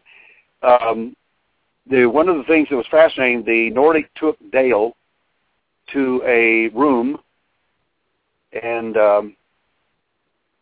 there on the wall there was a map-like thing. We don't know what it was. And Dale tried to describe it. He said it's hard to describe something like that in a case like that, in a situation like that, in an altered state that you're at, with looking at something that's it's like a three-dimensional map's what it looked like. And he said he laughed and he said, it looked like Indianapolis roadway. And I said, raceway. And I said, okay. Do you have any sense of what it was? And he said, I asked him. And he said, to my shock and amazement, he actually told me, and I believe him. And he said, that's our time with mankind. And he said there was one little section down there about an inch long that was not filled in. It wasn't colored, solid color like all the other. And I said, did he say? He said, yeah. I asked him, what is that? And he said, that's the last. This is our last time. This is it. It's a 100-year span. And he said, when that's done, he said, it's over. And Dale queried him about that, and he wouldn't tell him. But so Dale, being an engineer, takes that little inch thing and measures it and computes it while the guy's doing all this stuff, computes it based on that large picture thing, whatever it was on the wall, and he says, I came up with a figure, and I said, what's the time that you think that they were involved with us based on that model? And he said approximately 6,000 years. He said, and we're in the last 100. He said, now, we don't know whether it's the last 99 or last 10 or the last 3 or last 50. We don't know. We just don't know that. But I said, do you have any sense of what that means? He said he never would tell me what that meant. And he said, do you have any idea? And I said, yeah, I do. And he said, what's that? I said, checkmate. I said, the game's over. Why do you think, I mean, if you know, because everybody seems to be confused along with me, what do they want? Why are they abducting people? Well, if you're talking to the alien, you're asking the wrong person. That's like going to the front door of the CIA and saying, I want you to tell me all about flying saucers. Right. First of all, they'll think you're nuts because, in their opinion, you are. And the reason is because they don't know the answer to that. Everybody thinks, well, the CIA and the NSA, they all know everything. I said, look, the NSA is 8 times the size of the Central Intelligence Agency. 8 times. If you weren't going to worry about somebody, you better be worried about them. Number 2, if the fact is when we say the government doesn't know anything. The government knows very little. Look how incompetent it is even right now. The government doesn't know much of anything in that regard. It's not like a giant brain out there. Now, there are people in the intelligence community, in Office of Naval Investigations and NSA, CIA, and other operations, including out of country, with Britain and with certain other countries, that are witting. That's a specific term, and it means they are advised. Now, if you ask these people that question, they could actually answer your question. You're never going to meet those people, and they're never going to answer that question because you're never going to meet them. And they're never going to admit that they knew it anyway.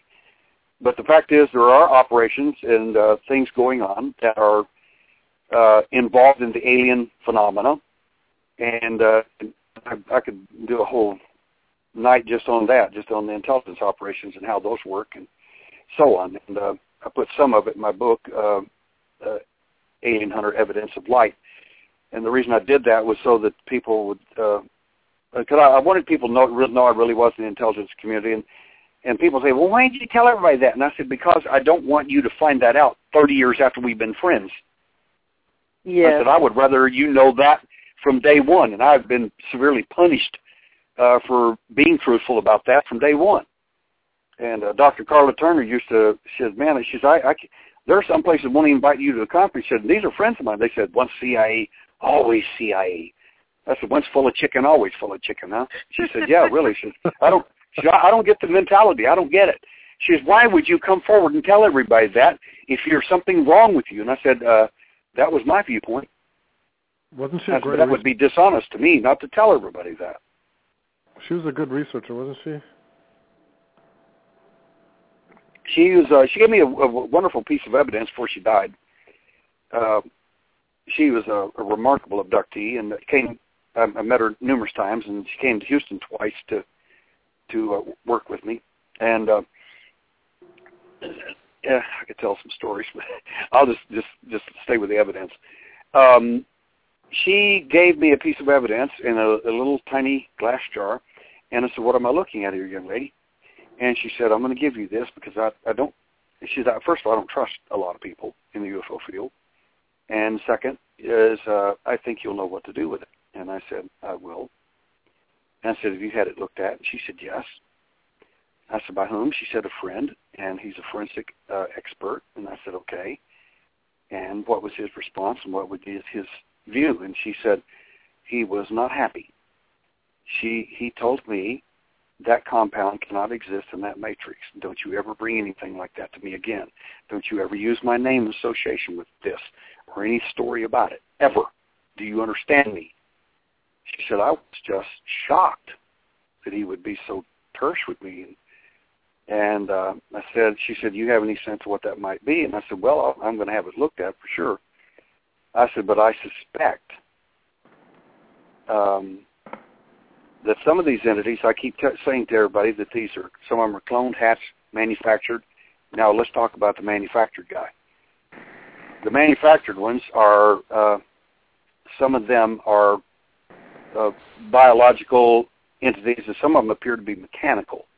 And we actually have a drawing the lady did for me of the eye cover. I like I said, I hunt these guys. I don't sit around and tell stories. I put shoe leather to my life. And one of the things I did was to work a special program with her to defend herself, and she assaulted her captor and tore his eye cover off and saw beneath it, and she saw a red stipple screen with little white lines running back and forth across of it in 5 locations. The point of that is that he obviously was more than just a sentient being.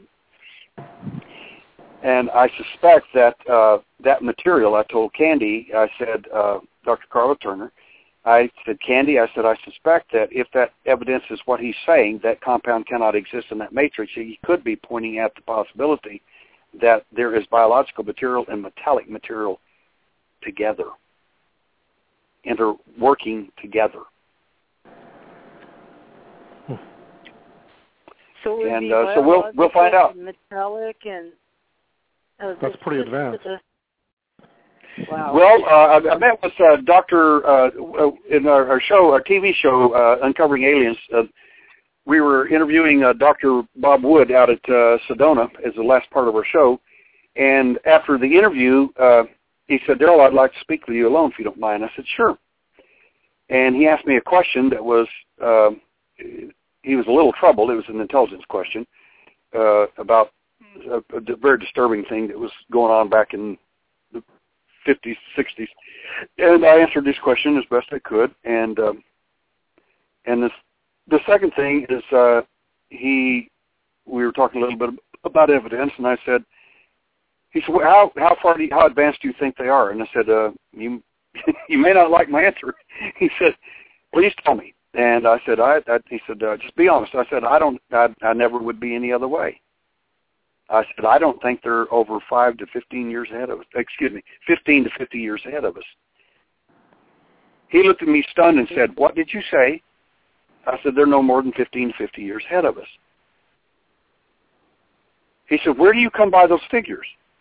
And I said, well, ultimately I came by them when I was about 4. I started finding some of this out, and by the time I was 12, during the nasal implant that I got, I said I overheard a lot of things they were saying. They tell you can't hear us and all that, but if you don't accept that suggestion and you just do it anyway, you can still hear them.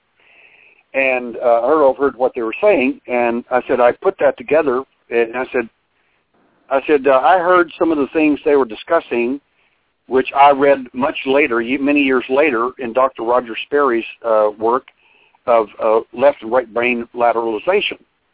I said, now how would a child, 12 years old, living in Alamogordo, New Mexico, which is in the middle of nowhere, know anything about the rare and advanced work of Dr. Roger Sperry in the late 50s? And he said, well, you wouldn't. And I said, precisely my point, sir. I said, but I did, and I knew exactly what they were talking about and what they intended to do. And anyway, I said at that point I realized, and I said, and then after I started looking at the implant stuff from my own event in 1960 on up to the late 80s, where I started actually talking about removing some of these, and then we did, and then I've done, of course, like 24 surgeries since then. And my point being that these things that they've done to us, and the things that they say to us, we have to filter all this out and find out what's true or not. And it's difficult to make sense of all this if you're so used to their lies or their fabrications or prevarications or whoppers or whatever they tell you. You have to be able to sort that, and if you can do that, you'll learn a lot about them and what they're really about. In fact, you'll learn about their IQ and the fact that they're not very intelligent. The gray has got an IQ of about 80. The doctor type's got an IQ of about 140, 145, really smart. The mantis has got an IQ of about 160 to 180. The Nordic will have an IQ of about the same. But my point is that they're not made or constructed equally. And as I love to tell my evolution friends, if you believe in evolution, the alien is proof that it doesn't exist. So what do you mean? I said, you really think the little guy, the little short gray guy, grows up to be the doctor? Trust me, he doesn't. He is a finished product. You're looking at the finished product of each and every one of these. They're created Thank being you. for a purpose. Thank you. That's what's Absolutely. going on. And I have Absolutely. observed this, but I've also dreamt about this, that there's created beings, and before that I didn't have this information. So this is the first time that I've actually heard it really said. But I have dreamt of them, and I've observed them. And I was in the dream. I was even saying these are created beings for a different purpose. This one looks like this. This one looks like that. Because they don't necessarily need hair or to look good or whatever. Because there's a different mentality. Anyway. Your book is called Alien Hunter. And there's some things that's going to find out with this book. So if you get your book on your website, and your website is, tell them about your website. My website is alienhunter.org. Yes. It's alienhunter.org. And if you want to talk to me and get a lot of free stuff, all you got to do is click on Alien Hunter and just click on that, and it'll email me automatically and ask your questions, and I'll be glad to answer your questions. And sorry, I don't charge a lot of money for our stuff. It's philanthropic, and that's just what I do. The book I got to sell because I actually have to pay for that, and I actually like to eat occasionally. But other than that, everything's free. Sorry, it's a philanthropic effort. I just think it's awesome. And then what's inside the book includes alien implants are not tracking devices. I always felt that they were something that wasn't. Okay, and then does the alien have implants? It's just. When I was writing the book on implants, my co-author, who is a nurse, said, you've got to have a zinger for this book. And I said, okay. I said, what do you want? And she says, give me a couple of great zingers. And I said, okay. Does the alien have implants?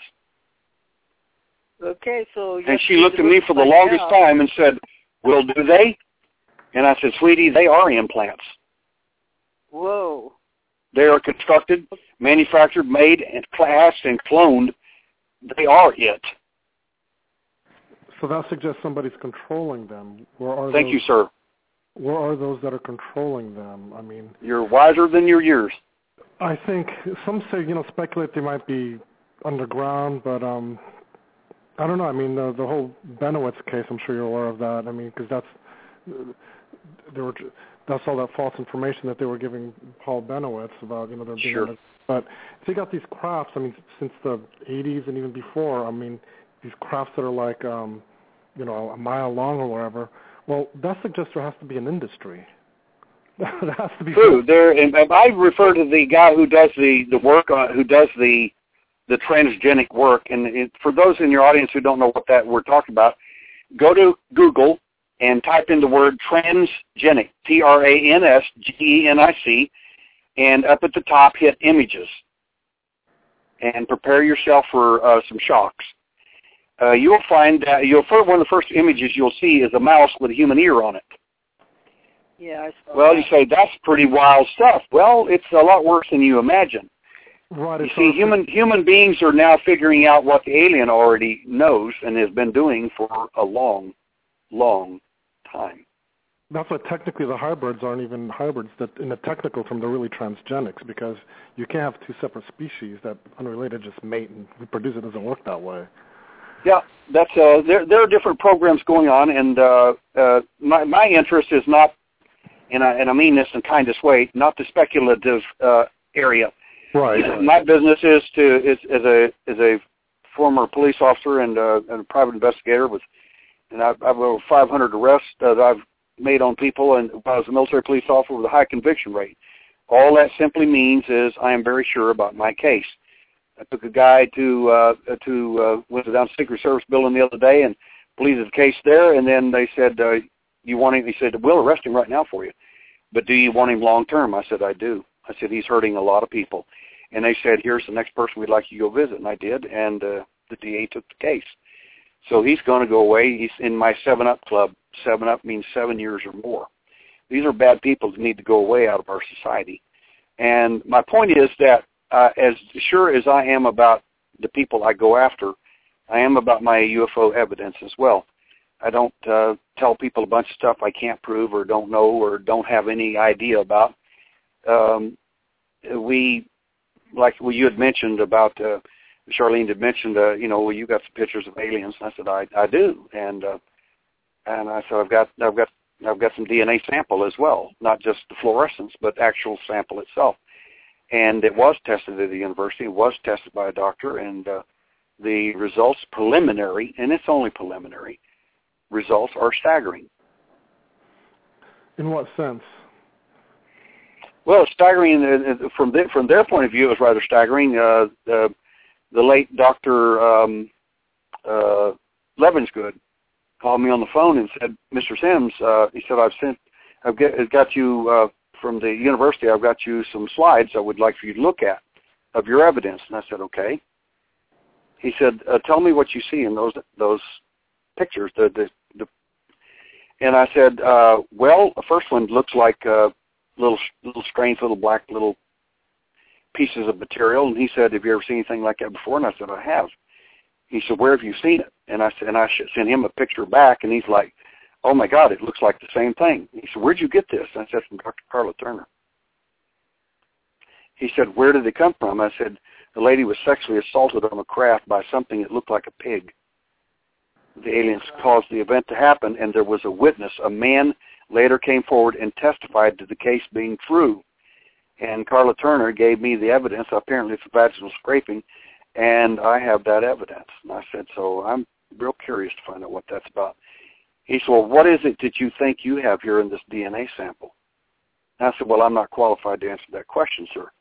He said, "You're asking me about biology, and I'm not qualified to really render an opinion, not in a scientific sense." He said, "Just tell me what you think you see." And I said, "That is incredible." I said, "First of all, that appears to be an animal cell." He said, "It is." And he said, "What do you see in the next slide?" And I said, "That appears to be, that's pretty weird." And I said, "That appears to be a plant." He said, "It is." And he said, "Look at the third one." And he said, "What do you see?" I said, "Well, the plant's bigger." He said, "You notice anything interesting about it?" And I said, "I do." And he said, "What's that?" And I said, "The plant's growing out of the animal cell." He said, "You have the smoking gun." I said, "What would that be, sir, in your opinion?" He said, "No one has ever put cattle mutilations and the alien in the same place at the same time. You're a police officer. You know what I'm talking about." I said, "I do." Hearsay means nothing in a court of law. "I think I saw this," or "My brother told me." That doesn't work. Forget all that stuff. It's never going to work. And he says, Your abductee, following apparently your instructions. I said, "That is correct, at least my model."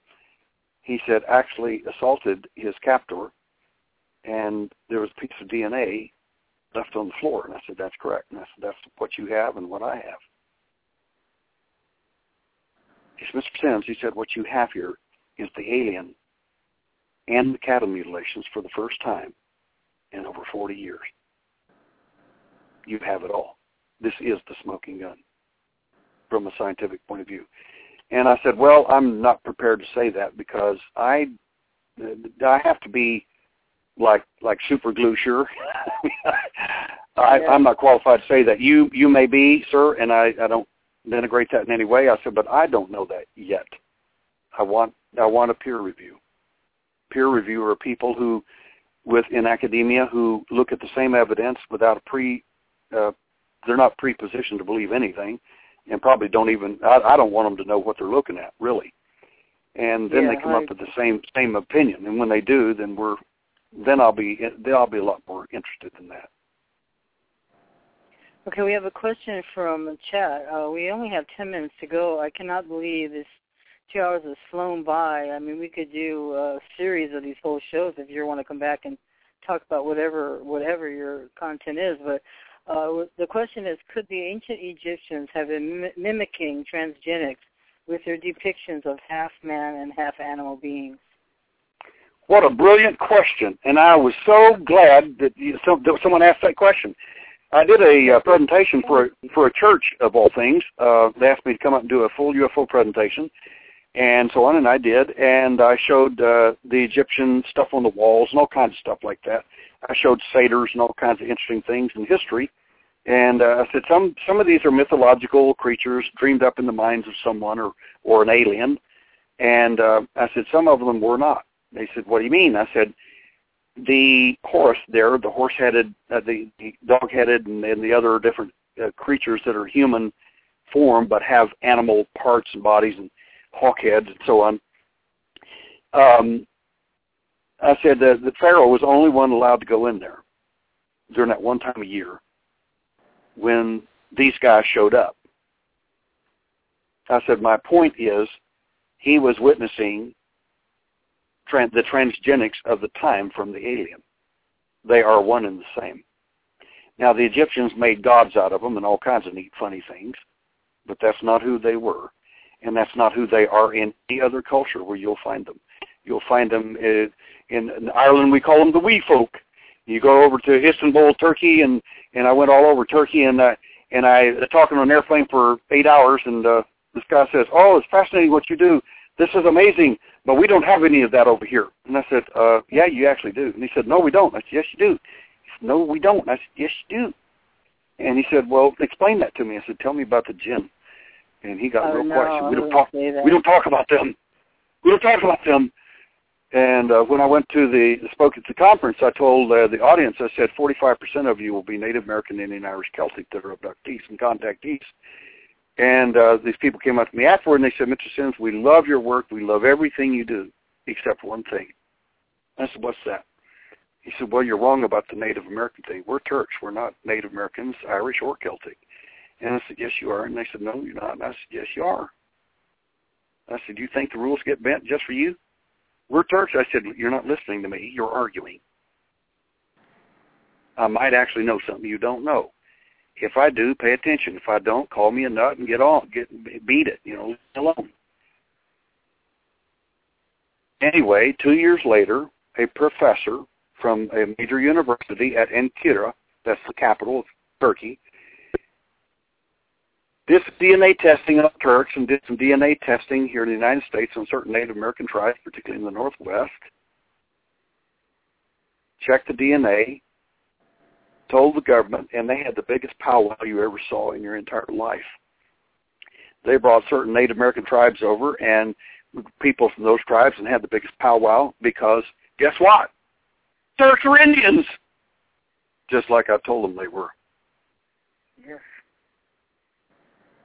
I said, "Listen to me." I said, "All you got to do is go back to Google and type in the name Sequoia, easy to spell, and Sequoia, and it hit image, and what it'll pull up is a Native American guy standing there with a little pipe, and he's I'm Cherokee Irish, and he's Cherokee.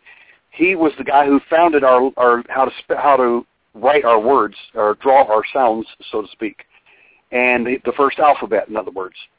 And he's standing there with a little alphabet, a little painting of him holding his alphabet. There, he's real proud of it, with his little long pipe smoking and everything.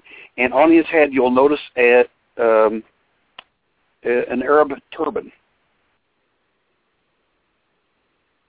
I wonder where he borrowed that.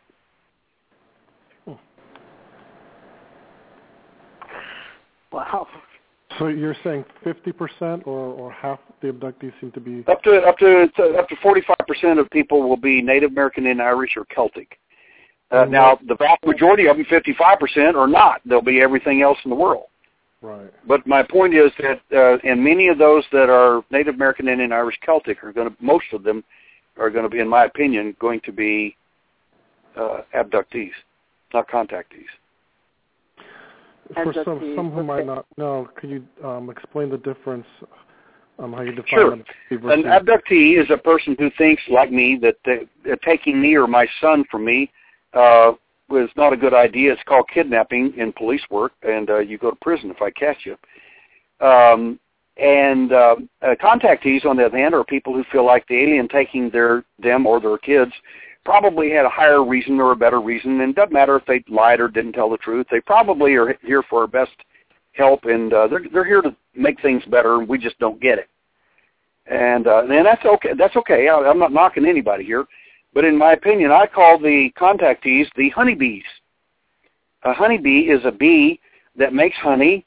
They're basically docile. You can allow honeybees land on your hand, do all kinds of fun things. And they're really neat. And they don't realize that the funny little man in the white suit out there stealing their honey is not supposed to be stealing their honey.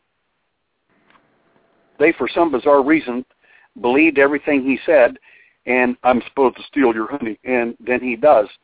On the other hand, the abductee is more like the killer bee. You can steal all the honey you want. You're probably going to pay a pretty hefty price for trying it, if I can catch you. Mm-hmm. Right. So by your definition, a contactee is someone who is working for the aliens, but they're not. They just don't know any. They either don't know any better, or they have this belief, and most of these beliefs, in my opinion, come from childhood, where the alien is. The reason they want you as a child is because you're easier to program. I was not a very good. One lady says, "Why did they quit abducting you at age 17?" I said, I asked my senior investigator in one of his abductions. I said, "Ask them that question. Why don't they abduct me anymore?" And he asked them, and he said the alien looked at me really puzzled and says, "It is interesting that they knew my name, and I've not been abducted for 40 years, but they knew that we're all on this. You're all on all of other abductees and contactees are on this database, and they all know it. They're all in on it. They're not 7 races of aliens out there. There's 7 models, like cars in a car company. Go out and pick 7 different kinds of Chevy out. You can get the Corvette, or Stingray, or you can get the Chevette. You know, which one do you want? They're different models. They're not different races. They're models that have been made, formed, manufactured, or hatched, or cloned for interaction with mankind. And in my opinion, many of these contactees have been hoodwinked. Not all of them, but many. And they, since childhood, it's not their fault.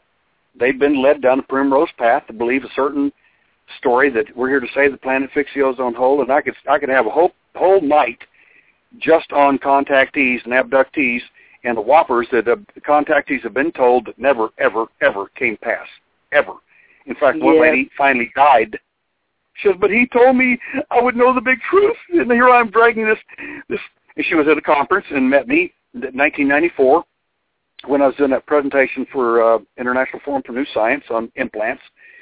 And she said, "But he told me that he's my best friend. He's the blue man, and I love him, and I'm done. I'm going to die." You know, she's dragging this little oxygen bottle around with her.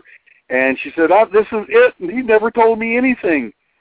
So I did work with her hypnotically at her request. And I said, I don't really want to do this. And she says, "Why not?" And I said, "Because, well, I know some things you don't, and I'm not here to rain on your parade. I don't care. If you want to believe that, that's fine. If you don't, I don't care. I'm not here to change anybody's viewpoint. That's not my purpose. My business is evidence."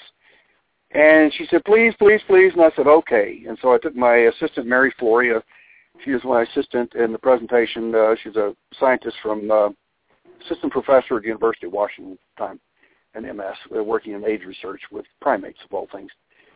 But anyway, she, as we got into her story, amazingly enough, the alien showed up in her consciousness.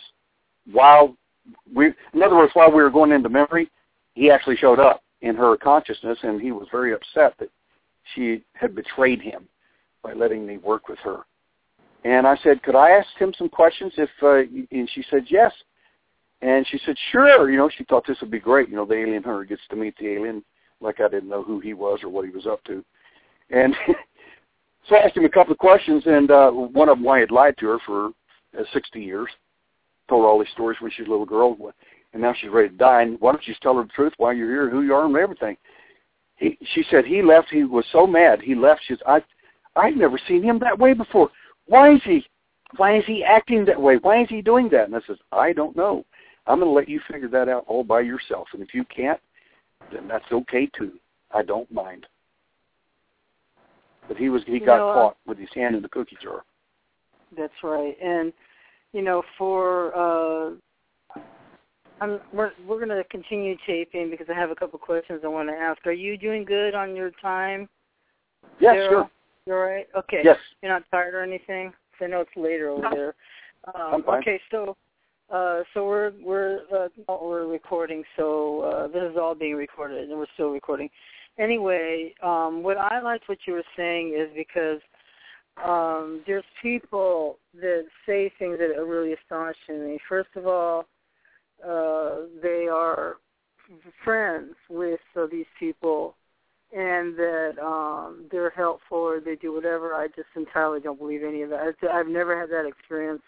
I have had horrible experiences. I fight every time. I think I've killed a couple, and I'm just turned into that warrior mode. So when you said that, that made so much sense to me because let's say one time there are these two really tall ants. One was yellow, ceramic-looking, king ants with the square heads. They look like that, but they were standing upright. Okay. One was yellow, one was ceramic-looking. They were real shiny. And one was like a deep orange, one was yellow. And they're both like really shiny. And then I guess they knocked on the door. They're trying to be polite. I did open the door. And I let them in. They were still being polite. I was being polite. Then out of the corner of my eye, I caught there was some little thing in the corner that they were trying to distract me from seeing. And I killed it. It was very small, and they were stunned that I did that. But to me, it's like fight or flight. They're doing things against my will. I've never liked it. I only had one occurrence. This is only, I don't know how many months ago, 2 or 3 months ago now. But these, I'm going to tell you something real strange, Derrel. So I don't know if that's why I asked you about cats, because these blue cats showed up in my house. They were very loving and friendly, and that's the first time I ever had a friendly feeling. And also, I call my best friend now. My best friend is a rocket scientist, so it's strange you say that. She is a NASA trained that works for Northrop, and it's weird that we end up like I ended up in forensics, and she ended up as working on the rockets. But anyway. She said, I called her in the morning. I said, I have to tell you something. She says, don't tell me, I'll tell you. She says, I was over your house and you had these 2 blue cats. Then we realized that we were being abducted together and had to do with There you go. Her husband was there. And also, I just want to tell you that briefly because when I first started talking about it, I got absolutely no response. I had never heard of it either. So what do you have to say about that? Well, I want to clear something up for your audience, if I may interject this. Yes. When you use the term "I killed one," sometimes that leaves a bad taste in people's mouths. Let me explain to what that means. All she did was turn the toaster off.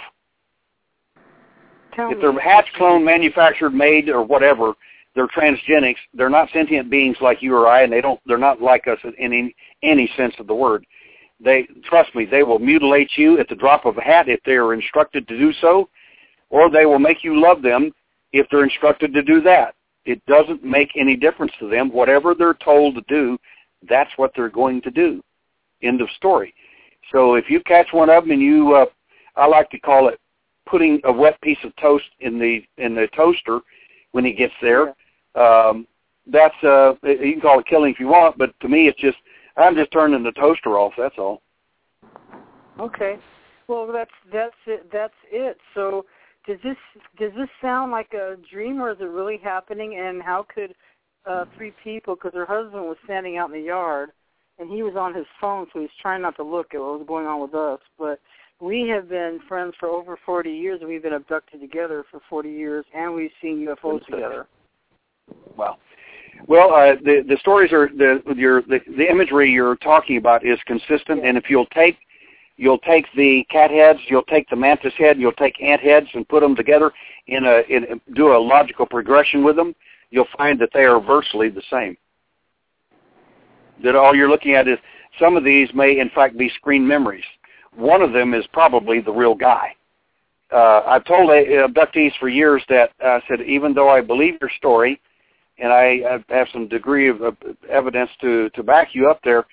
The problem is that if I took a photograph of you next to the alien, and you're describing him like, let's give an example here, is this Israeli, a guy from Israel came over here to get his implant removed whenever I was working with a cardiovascular surgeon at the time out of Santa Monica, and I had a bunch of MUFON people there for the surgery, and we had a brain surgeon present, and so on and so on. But the guy's event was he and his girlfriend noticed these cat-headed.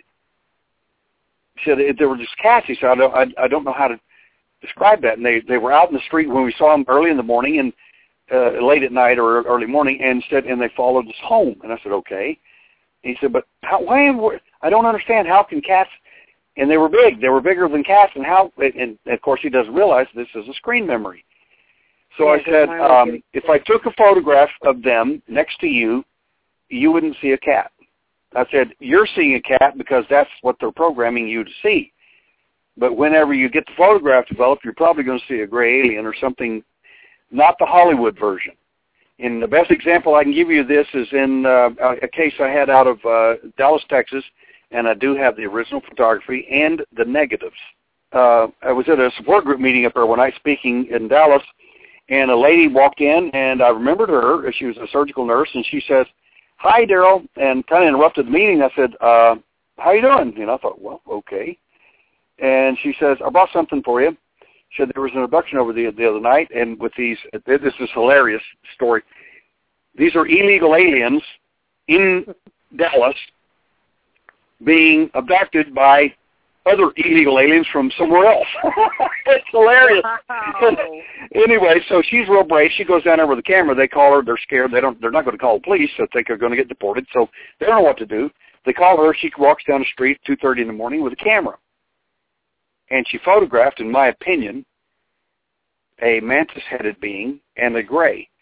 And in fact, the story is incredible, but the photography is much more interesting, in my view. And again, if you look at the alien and you look at the Hollywood version that you're going to see on TV and all that, it ain't so. He is a gray, you can tell that, but he's not like any of the fake stuff you see up there. You know, that people make a little fake alien head and say, oh, that's good. See, that'll fool everybody because that's what grays look like. No, they don't. Sorry. They don't look like that. Hollywood tells you they look like that. They don't know. So he did get that photography, but the eye is a little bit different. The head is shaped differently. I have some little hands little arms and hands that went through a window in through it to get a cop who was an abductee in Friendswood, Texas, and it left the imagery, the little almost like an X-ray image, in the glass of the little hands and arms as they went through it. And he said, how could that be? And I said, was there a bright light involved? He said, there was from the craft. And I said, often a bright light like that will photograph the imagery or someone inside the glass itself. And I did have the glass tested by a glass specialist, and they have no idea how that image got inside the glass because it's not possible for that to happen. But the fascinating thing about the little hands and the arms and the glass is they're deformed. So they're deformed. Yes. Some people will be horrified to find out that if you study the alien and all his machinations and creations by Dr. Moreau, so to speak, the alien Dr. Moreau, yes, on the big cosmic craft, 600 miles across, 50 miles thick, and his workshop there, you will be more than mortified to find out that your view of the alien may be vastly different than the alien's view of the alien. Well, that has always been my fear. I've always, sometime I have to get out there to see you or whatever if you have the time because, I have all that from stolen children to very odd things going on. But now things are happening right in front of my face, in real time. Well, let's make a date of it. I was out there not long ago. I did a conference for UPARs out there, and then I also went and visited a bunch of friends of mine out there, Alice Levy and a whole bunch of people, good friends. And and then I met with some movie and TV people out there that want to talk to me about doing some stuff especially since I'm a free agent. And so anyway, the point being that I'll probably be out there again in the very near future, and if I do, let's make a date of it and just hang out. Let's just all get together and hang, have some fun. Yes, so we can talk. Sure. Because talking to Sal has been so important, and I've been processing a lot of what you said tonight, and it's been profound for me because it has that ring of truth to it. I'm shocked, stunned, impressed. I've been educated. And Adrian, how did you feel about this? That'd sound great. I'd love to hang out with you guys if I could. Oh, it'd be a lot of fun. It'd be my honor. I'd love to share some of my stuff off the air, to pick your brain and hear your opinions. There's not much in there to pick. It's pretty much empty. Not really. You're a fascinating guy, and I'm just so glad I can't even remember how I got tracked you down or how I noticed you. I don't remember what it was because I seem to be on some forensic search, and I'm so happy that I discovered you in my searching. To find you an incredible man and impressive credentials, and we have a couple things in common as forensics and all that kind of part of the world. We do for a fact.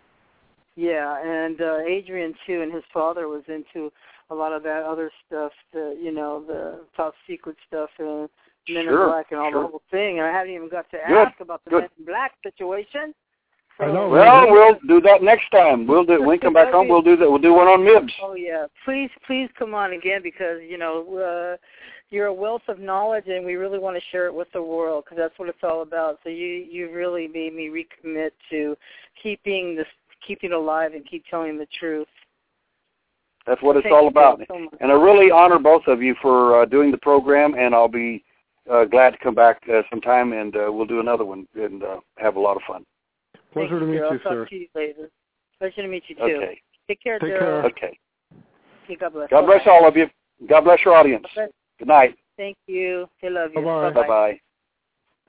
Well, Adrian, how do you feel about this whole situation? Well, it's the 2 hours just flew by, didn't it? I didn't even look up for the first hour. I was just stunned and listening intently. And actually, it's really hard to do a show when you're processing. You know that?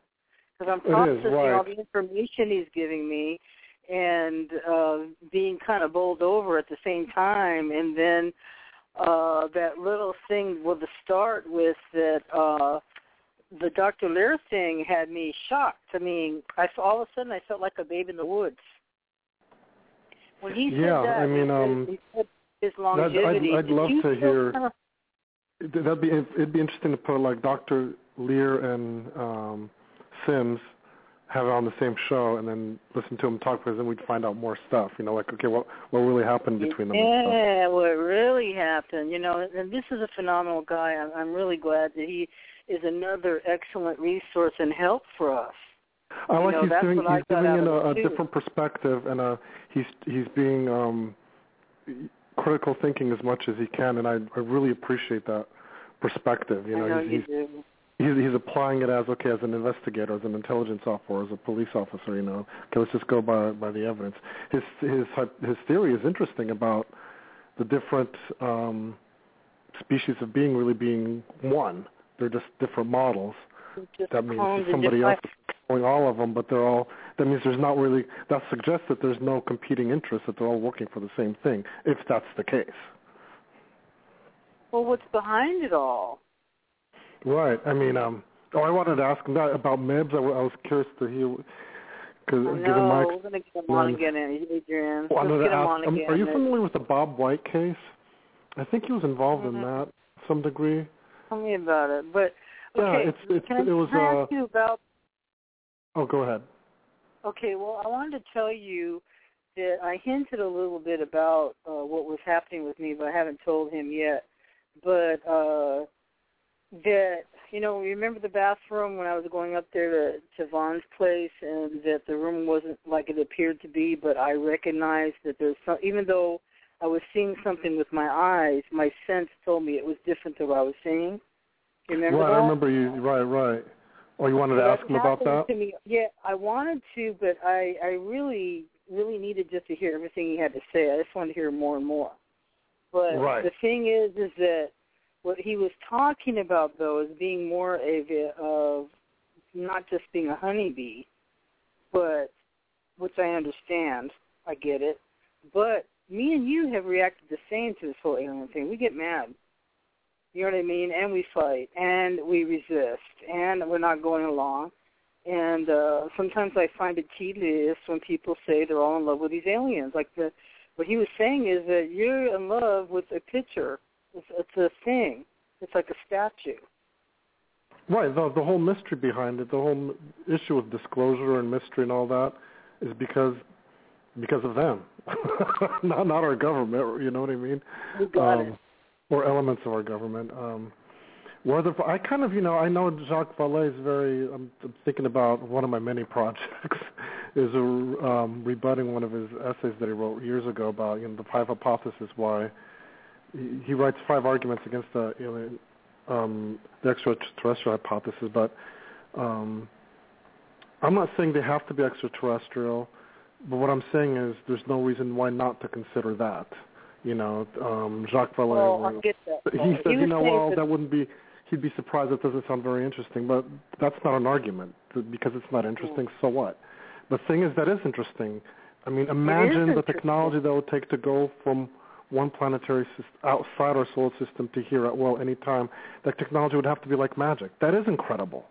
That's absolutely incredible. That you can't underestimate that. Second, I hinted at that during the program. What about the industry? Yeah. You know what I mean? You have these immense craft that show up out of nowhere and then they leave. Well, where were those craft built? Okay, they got to eat. They got to do. They do all the sorts of. You know what I mean? Where are they? They're not from here. They might visit here. Well, I think they have I personally think they have a permanent settlement here that we can't see, maybe under the ocean, whatever. That's why you have the USOs and stuff. But that their whole civilization is here, I don't think so. That's why I think they're from somewhere else, be it from interdimensionals or extraterrestrials. Because I noticed the reason I mentioned that because I noticed there's a movement that's like shying away from the extraterrestrial hypothesis, and I'm like, there's no reason to go away from that. And it's because there's all these other phenomena that we can't explain. Those are probably different phenomena. There might not be. I mean, ghosts and all that stuff. Those are different stuff, and their craft, they're changing shapes, whatever. Well, how do you explain that? We don't know what a UFO is, because he was saying that. Well, yeah, we do. We have craft that change shapes. We have cars that change shapes. Yeah. I mean, they have one in Germany where the car changes shape so it can pull into a parking spot. We have planes that change shapes. RVs, when they pull in, and all of a sudden you got stuff coming out of it, extending or whatever, shrinking. We have craft that change shape, so why wouldn't an advanced society have craft that can change shape and various sorts of forms, too. We have helicopters, we have satellites. We have all sorts of stuff that's in the air flying around, various shapes and whatever, and it's all ours. So that's why I'm so open to the extraterrestrial. I know I didn't mean to get off on a tangent, because I noticed that there's a tendency recently to shy away from that, and I don't see any reason. We should keep. That's what's called a hypothesis. We don't know, but it's not an unreasonable one, because if they're here permanently, where's their industry? Where is it? Especially if craft. I mean, you have citing the Stephenville case, it was the 90s, Phoenix one, and then the early 80s there was one that people don't talk about a lot. There was one massively boomerang-shaped craft, the same kind of things that you saw in Phoenix and Stephenville. So these things have been happening. Where are they? They got to sit down somewhere. These are physical craft. They're huge. Okay, where do they go? They're just not going to settle down in the middle of the desert. We'd see it, So I think they are from somewhere else because they need to eat. They need to build these things. There's a whole society. I mean, these ships got to come and go from even the flying saucers. They got to come from. Those are just aspects of a bigger picture. So I do think they might have some sort of permanent settlement, but that's not where their industry resides, you know. And so, and we don't know how long they can be here when they're here, too, because it could be they're made out in space. Because we don't know what kind of how gravity affects them. Maybe the planet, the gravity that they're from, they can't stay here too long. I don't know. But the point is, there's a lot of questions that need to be answered that shouldn't just dismiss the fact that, well, they're not extraterrestrials. Why not? You know, if they're here permanently, where are they? You know, you got huge craft, you know, mile long. Just think about that technology, the industry that takes to build that, and then hundreds and hundreds of saucers flying around everywhere. You're talking maintenance, you know, they got to eat, and all sorts of stuff that's attached to that. You know what I mean? It's not so simple as they're here and they're from here. I don't think they are from here. You know, I think maybe now their genes are definitely getting mixed in with us for like what something's going on. Derrel Sim says, you know, the transgenic. You've heard that term before. I've used it before. Yeah, I have.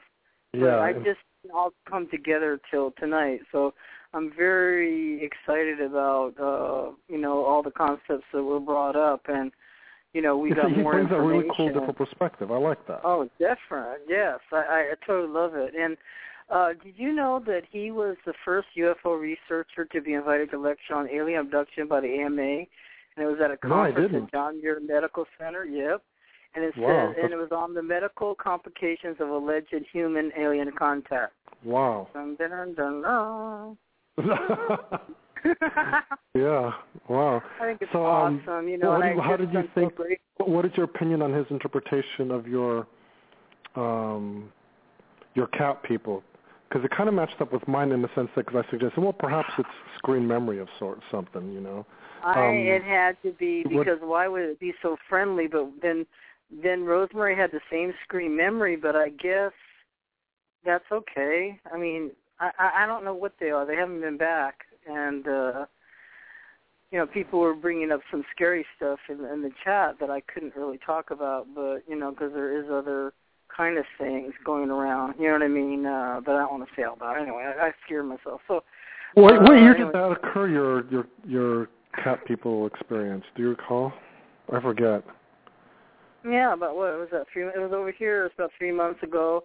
And then Rosemary said something. Oops, I'm not saying her name. Anyway, she said something else. She said, you know, when we're being abducted, you know, it's at your house. I said, yeah, but it's another house. She said, yeah, you have another house. I have a big old house somewhere. I have a house that I keep returning to, but it's somewhere, but she's been there too, which is very peculiar to me that she would have the same memory of this house. Because it's probably not a house.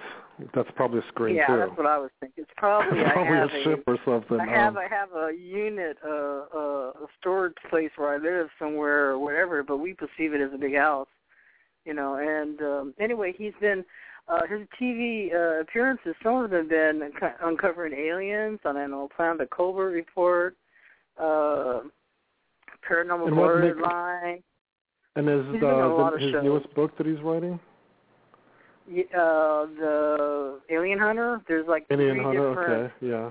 They should be able to get that on Amazon. You know, and he's a certified hypnotic anesthesiologist, which I found incredible. I mean, this is really some interesting dude here. Yeah, he is. That's an hypnotic anesthesiologist. I think that's fascinating in and of itself. And he's into handwriting analysis. As far as, you know, check whether somebody's lying or not. It's called. I'm into that too as a hobby. I've always been. It's called graphology. Me too. Me too. I don't know if you knew that. Yeah, I've been into that for decades. I started that as a teenager. It's kind of stuff. I'm a little rusty, but I used to be pretty good at it. You can tell when somebody lies. You can really tell. But yeah, you start to get pretty good, but you need to get some samples. But I had like a friend of mine. He was working at a animal hospital, and one of his workers said, she was sick, blah, blah, blah. She left a note, and he showed it to me. And I looked and I go, she's lying. I said, there's always a little bit of deception in handwriting, but I said, she had it all. I go, she's not telling the truth. She's probably out having fun somewhere. She doesn't want to show up to work. So it can be, a lot of businesses use handwriting analysis. That's cool that he uses that. It's really cool. He's so he's at the master's level in neuro-linguistic programming. And he is a licensed and ongoing private investigator, and that's what he does. And we do need more people like him in the world, and especially in the world we're talking about, this alien and supernatural world that we're all trying to understand. And I am so grateful that he brought up all these topics of these different layers of awareness, and that because remember I told you that I'm starting to be aware of stuff. That I've always felt it was there, but I thought you always wonder, if you mean aware of just your whole I know something's reality there. Or your memories? Yeah. What do you mean by I know you were aware? Something's there, or I can look in a room and know something's there, but it's not showing itself. Now to say something like that is you're schizophrenic. Well, I know what schizophrenia is, and I don't have it. I don't think, but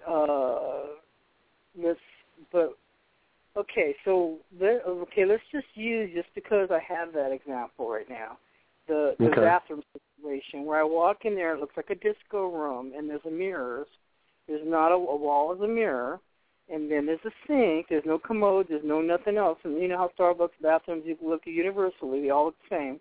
That's why I go there. Anyway, but half the bathroom's missing. I almost walked out, but something said, turn around. Like I said, I know this isn't what it appears to be. So I'm going to stand here and wait till you turn back. That's exactly was my attitude and the way I felt. I actually crossed my arms and waited, and it came back. Wow. I know. So this happened right before my eyes. I wasn't dreaming. I don't drink. I don't get loaded. I don't do anything. I don't even smoke cigarettes. I noticed, too, I think it's like maybe I'm hypothesizing, speculating, of course, but it's like, given these experiences that we've all had, I know, for me and obviously for you, it seems like I almost feel like reborn in a sense that you start to see everything very differently. Yes, I really was trying to say that, Adrian. I couldn't get it out, as I feel like I am being reborn. Like I am feeling like... You're like I'm seeing the world for the first time in many ways. I'm sitting there studying it, what's on here. And things start to look strange for me. Does that happen to you? Yes. But it's like letting go of the fear. It's painful to change. But then again, you got to cast your bread upon the water. You just have to live and learn and go for it, Yeah, so it's exciting. Things have changed. Well, you've seen so you're my friend, my trusted friend, and imagine how people feel that have been watching me this last 2 years. They don't know what the hell's going on. They've watched it happen. They think, well, how did you get from A to Z? Like, I don't know. Oh, a long process. It took a long time. It does. And you go through denial stages. I remember even for a year or two, and then it's like, maybe it's just a religious experience. I try to rationalize it and try to explain it away, and then I just couldn't. No, it's a beautiful thing, and we got to reinforce for ourselves just to be brave and keep going forward and just keep out there. I encourage everybody, if you're really having a lot of bizarre experiences, if you're getting abducted or whatever happened, you got to contact people. You can contact Derrel Sims. He's in Houston, and just put his name in. You're going to find it. He spells his name a little different. Derrel Sims, S-I-M-S, Derrel W. Sims. So just Google his name. But he has a very counterintuitive spelling. With one M. Yeah. You would think, So go ahead and go find him. And then Yvonne Smith, of course, she's working here in California. And Derrel's in Houston. But, people, we can get around anymore. And, we just really have to support each other on these unique ideas. What it's done for me, I'm an artist that doesn't do art for some reason, but I will be soon. But anyway, this is like art to me. It's just like if it was art or poetry or music or whatever, this is just developing part of yourself. And it's exciting, and it never gets old. I'm scared, but I do it. I have to do it. What's the other path, Adrian? I don't even know what that other path was like anymore because we're so far off, skidded off that road. We're on something else. There's the alien thing. I don't know what happened. But there's also the spirituality thing. I have my own spirituality that I'm working out, and I spend a lot of time thinking that we all do in our own way. And I'm using my studying. Lately, I've been studying a lot of the ancient philosophers. So I go through different phases. So I go back and look at my notes, and then teach myself other things. A lot of Greek philosophy, Chinese philosophy. Last couple of weeks, I've been doing a lot of Chinese philosophy, reviewing and teaching myself other stuff. I'm just trying to incorporate it, building up my own spirituality. And I notice, there's other things. So that kind of there's definitely a bigger picture beyond aliens, but definitely they can answer a lot of stuff. But in the meantime, it's also a scary thing. It's very unsettling to think that we're living sort of in a zoo of sorts. You know what I mean? Or a matrix of sorts. While we're sitting and living our lives, there's these other things happening, and they can decide whatever happens to us if they want. And they're doing God knows. They're all saying that we can sometimes fight. It's terrifying. I mean, I can relate to that abject fear because still, even now, there are times where I just sit and I'm just like, crap. This stuff is going on, and most anybody really don't know that it's happening. We're in a little bubble, me and you, and we know all these people that are into it. But you step out of your circle of friends, most people have no clue. Right. About the abduction phenomenon. Yeah, I know there's polls that say 75% of people believe in UFOs. Okay, but that doesn't mean it. All that means is they believe that there might be objects flying around. But the meaning of it, what that means, abduction is occurring, cow mutilation. I mean, all the details behind that, they have no clue. And that's just, sometimes it's just, for me, it's just, I sit and I'm like, crap, nobody knows, on a practical level. And what can you do? But like you said, you have to kind of... going forward. You have to, because or else you go nuts. But there are times where I just... you keep going forward, but I think... this is, I think, that drives us crazy and it hurts the most, is if you keep trying to hang on what it was like or what we thought it should be like, and then we just have to accept and try to see what's real. Yeah. It's like the more we seem to find out or hear various opinions on the abduction phenomenon, the more it shows how much we don't know and how potentially scary it can be. It can be, but what else are we going to do? We're going either way, but I would like to go out with a fight, if I was able to resist or whatever, but not hurt myself. Right, yeah. I mean, that's the $1,000,000 question, or as they say in the old days. But I don't mind hurting them. I know it sounds vicious, but it sounds vicious, but like he brought up, I'm not really hurting anything, because what I was saying, what I killed, to me it almost looked like a rat, but it was just, I knew it was not really a rat. See what I'm saying? Yeah. But I knew that I was angry because, they were presenting a polite front, and on the back they're doing something else. So I think that's what why. What is your opinion on his hypothesis on their various IQs or intelligence? Do you believe that, or do you have other views? Well, okay, this is what my view is on that. I'm going to believe it because he's actually sounds like a forensic scientist, and he knows his stuff. And there's something I saw one time. This is what I related to what he was saying, is that I saw this cone. Okay, there was a mist. I woke up and I saw it with my own eyes. There was a mist. And inside the mist was a kind of white, tall cone, maybe 3 feet high. And it had 2 buttons for eyes that were like also creamy white, like creamy white, you know what I mean? Not like paper, more like a rubber cone. That's what they look like to me. With 2 fake eyeballs plastered on it. And I looked at it, and I actually said this out loud as I went around it to go to the bathroom. That's how nonchalant I was at this point with this thing, not the other one. If this is how stupid these aliens are going to get, forget it. There's no alien abduction, so I walked around it walked around the mist and walked around the cone and just went to the bathroom. I said, if this is ridiculous, because I ran into a stupid one, I guess. I know we interpret some of the things that they do. I mean, like, putting the wrong clothes on us. I mean, things like that. But I argue kind of like, well, they've been here. Thought, this is how low you've gotten.